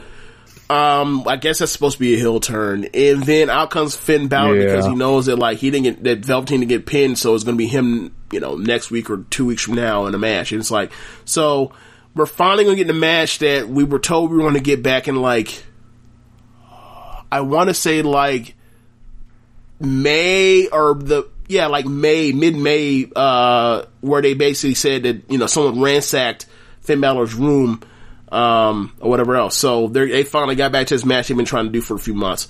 I look, if he come out here and have a shitty match with Finn Balor, I don't know what, in NXT, I don't know what to tell him. I just don't.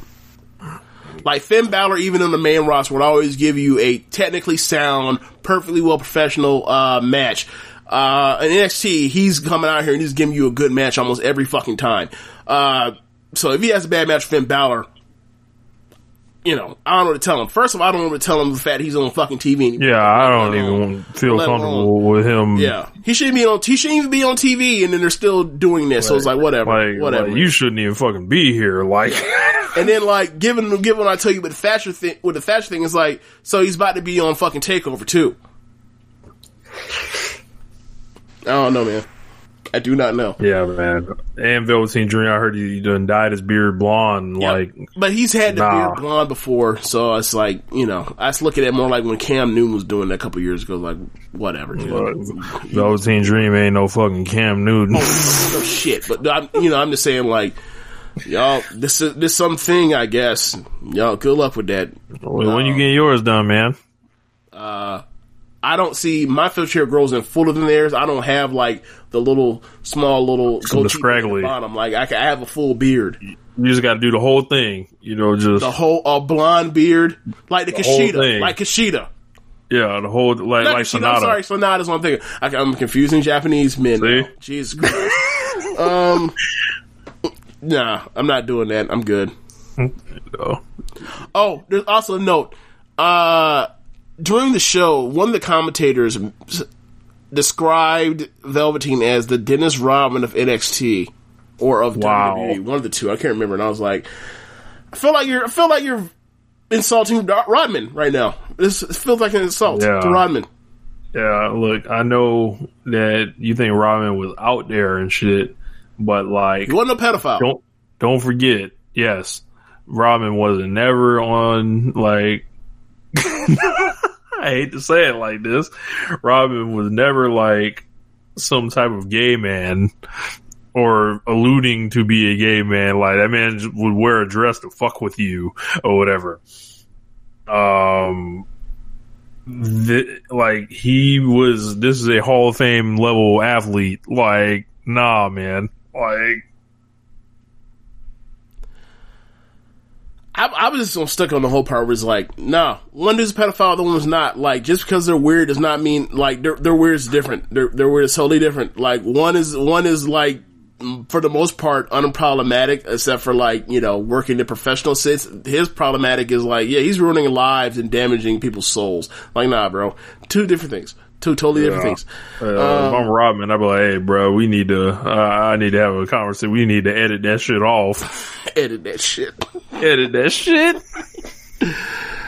Oh, man.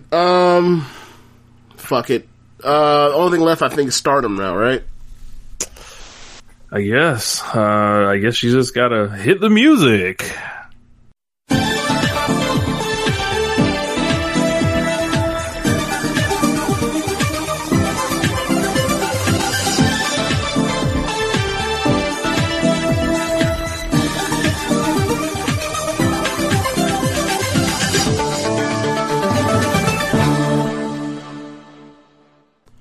Okay, so Night 3 got canceled because someone in Stardom that was not on the trip to Osaka for Night 3 tested positive for COVID, and they canceled the show at the last minute. They basically, the talent was there, fans were in the building, and they canceled. The crowd applauded, they understood, which is good. I'm glad they didn't get shit for that, but people have speculated on who it is. I have some ideas, but I'm not going to share it.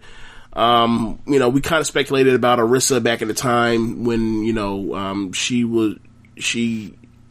got pulled seemingly like at random off of the No People Gate show. But yeah, at the time, like, there were tweets out there really talking about, stuff revolving around her health. So, I don't think we speculated about that online until after we found out, or in public until after we found out, that wasn't the case. Mm-hmm. But yeah, people are guessing, and y'all feel free to guess. Just hope, that person's safe and none of it gets spread around. But it seems like they're still all ready to go for their big Yokohama shows next weekend. But yeah, we didn't talk about nights 1 and 2, so we can talk about them now. My first impressions is that Mayu is on a warpath to do anything it takes to get 4 stars out of generally anybody. She's out of her fucking mind. She might die. She bumps on her night 1. She has a match with Julia. Julie ends up winning.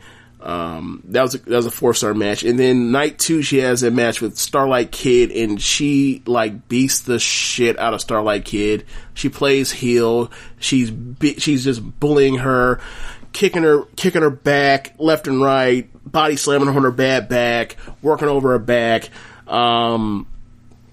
putting her in camel clutches and stuff. And then like Starlight Kid makes these comebacks where like, you know, she's on the apron, she gets thrown into the rope, she goes over the top onto the apron, catches Mayu through the ropes, and then drops her on her head with a DDT onto the apron through the ropes.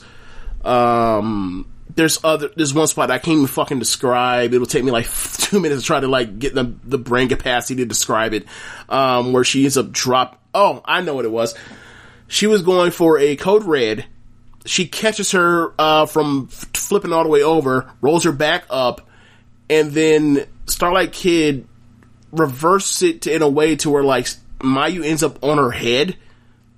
Like, is like,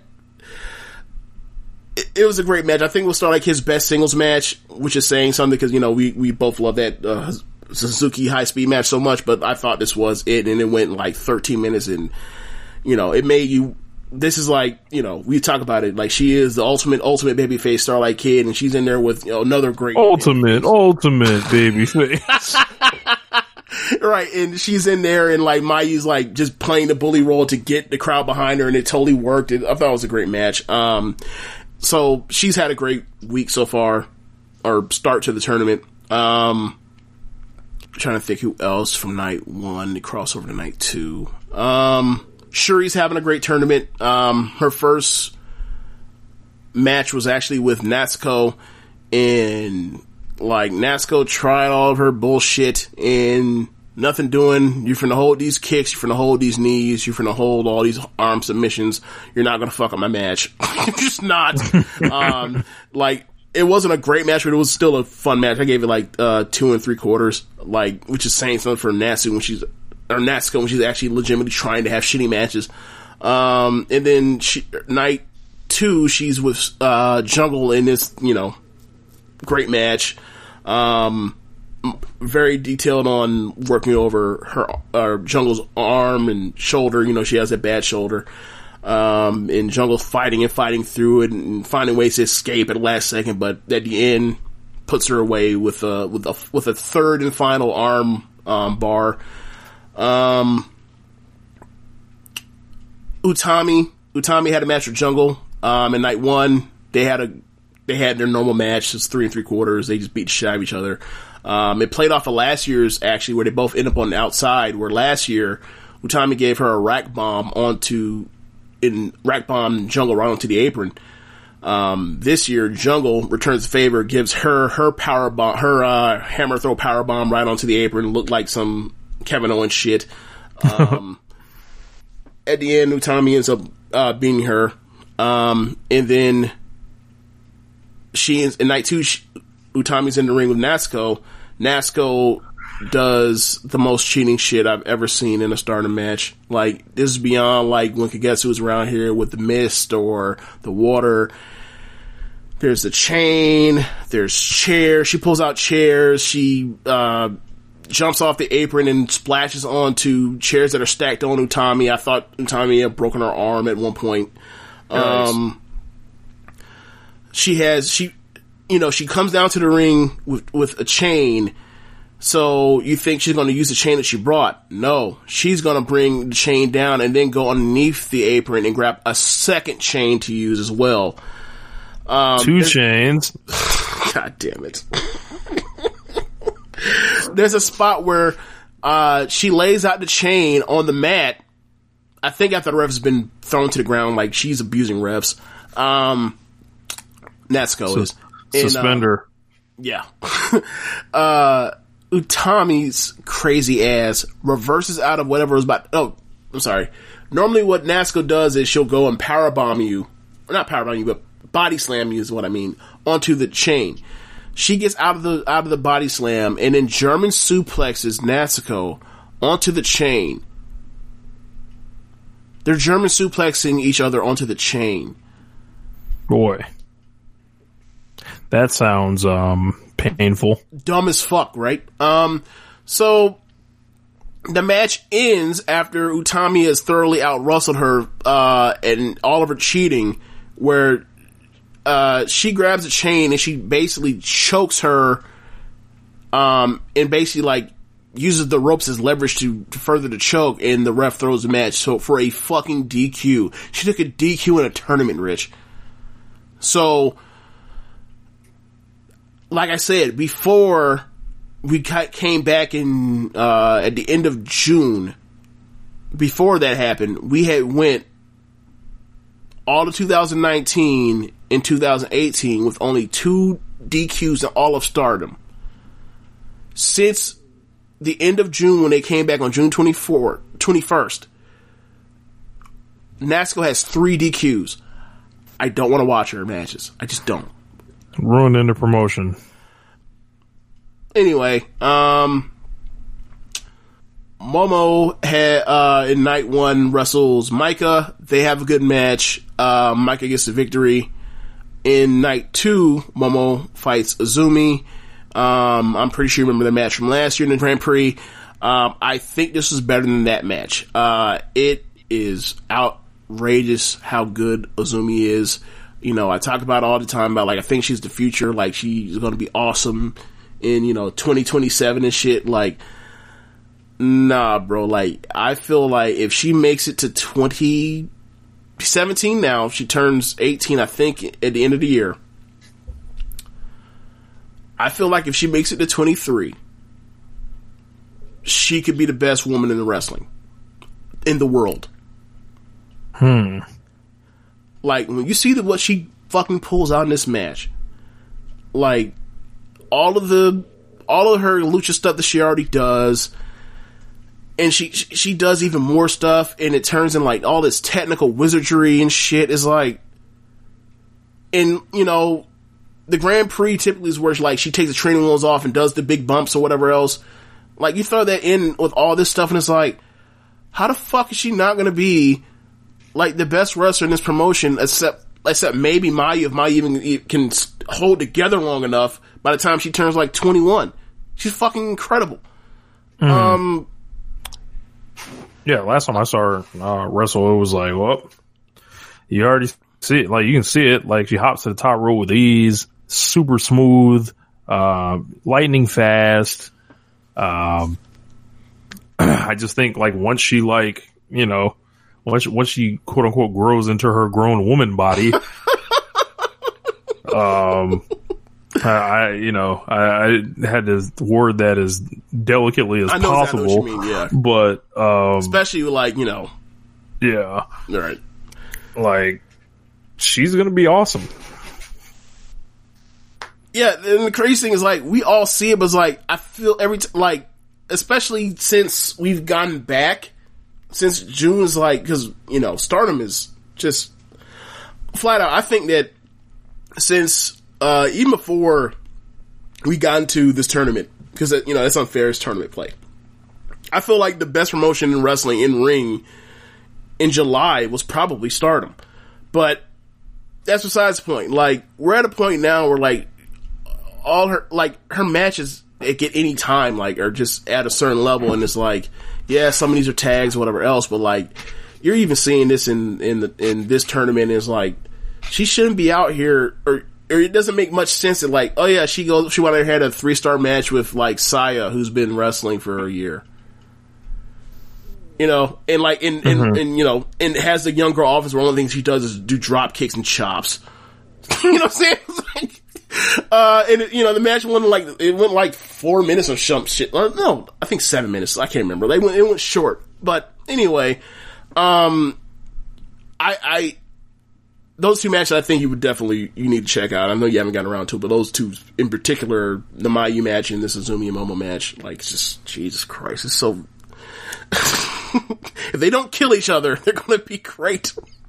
Trying to think what else happened. Tam and Konami in night 2.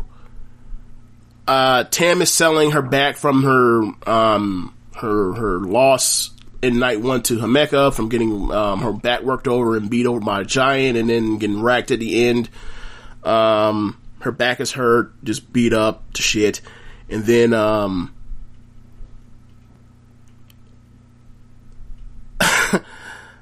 she just does a great job of selling her back. Like, she sells her back better than Matt Jackson at this point. Like, she's just really fucking good. Konami is now, like, she's in this thing where, you know, she's, you know, submission wizard, but now she's focusing on, like, trying to take people's necks out, to soften them up for, like, you know, the final answer and everything. And, it just worked really well. It's a match I've been anticipating for a while. I've always, you know, to my top 5 or so favorite wrestlers in Stardom. So, they had a great match. I gave it like 3 3/4. But yeah, and this is like night 2 or these matches where it's like, all right, so like, I think like 4 matches in a row are like, you know, 3 3/4 or 4 1/4.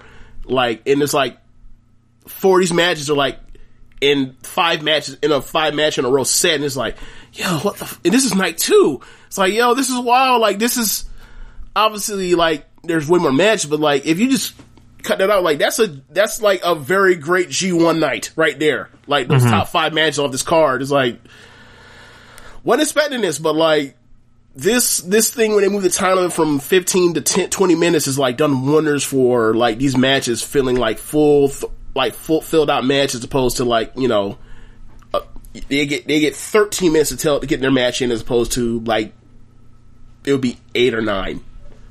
So yeah, it's been a great tournament so far. Right now, Utami's undefeated. She has 4 points. Himeka has 4 points. Shuri has 4 points. Like, Shuri and Utami, like, they meet in the final night, so it seems like, I was gonna say, I thought it was at the end. Yeah, they're setting that up.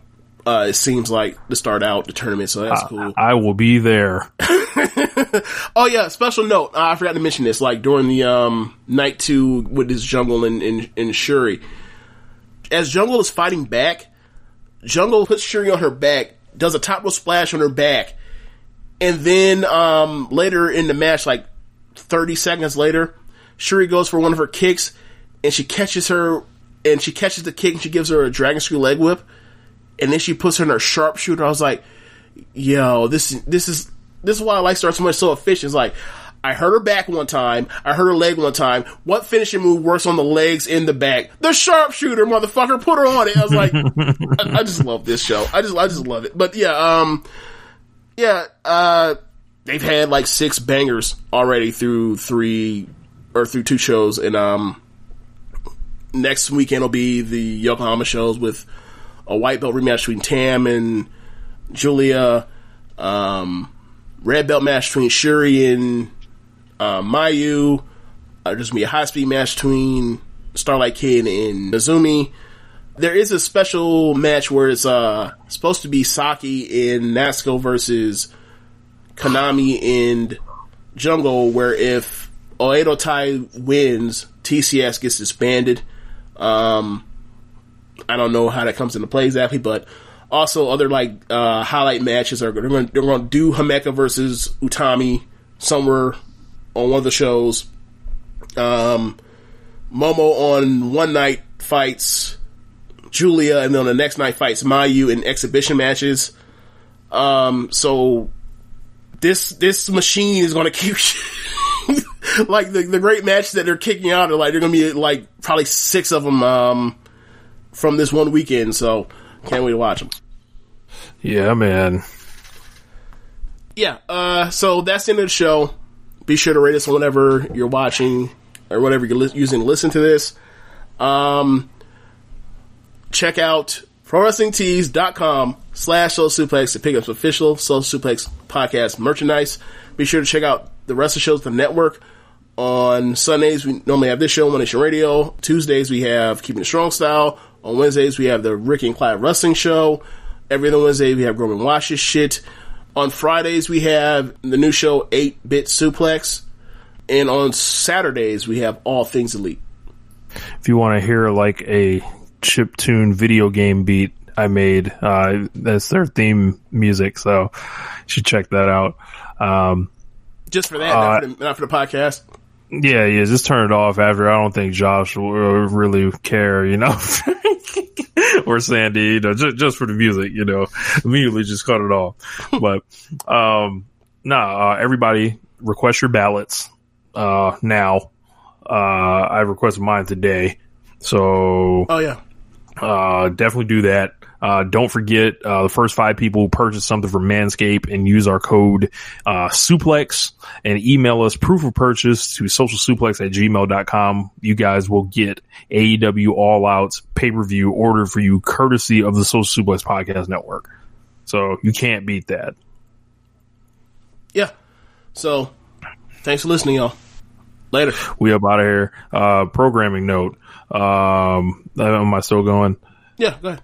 Yeah, so next week is very loaded, I believe. So AEW's on Saturday, there's TakeOver, there's SummerSlam, so I don't know if it's going to be Sunday, but chances are it'll probably be maybe Monday. I don't know. Maybe we had to split these up or something, but Monday. There's no way in fuck we're doing this on Sunday. I'm not doing a reaction podcast for SummerSlam. I was talking to you about this a few of y'all. I was like, all right, Stardom on Saturday, Stardom on Sunday, Dynamite, TakeOver, the Rev Pro show,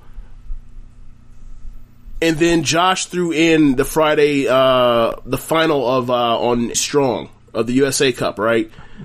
Yeah. I didn't count it, but it's SummerSlam could be the 7th best show of SummerSlam weekend. I'm not finna rush to get up an instant reaction podcast for that shit. I'm good. We can wait on Monday. And it's I hope I'm wrong. I hope it's the best fucking show. I feel terrible that this is how I feel about WWE wrestling, but that's their shows. That's what their wrestlers do. That's what their wrestling is now. Right. I mean, we've moved on. We've evolved. I still watch them. Did you catch any of the indie stuff that they uploaded? I have not yet. I have not, no. But I get suckered into watching Raw or almost every other week, just desperate that they could turn this shit around. I know they're not going to turn it around, but I would like for them to turn around. You always talk about, it's they're that relative that you keep giving chances, but all that's going to happen is they're going to be strung out again on crack. Yeah. Ultimately, they will use the crack again. I just hope for the best. I really do. I miss, most of my favorite wrestlers are still in that company, still on the main roster. I would like to see them again and doing good stuff. And just not, because they have that going on for them. A dark cloud, a broken system. I miss Ricochet. Oh well. We've got New Japan World. Oh man. Well, later. Peace.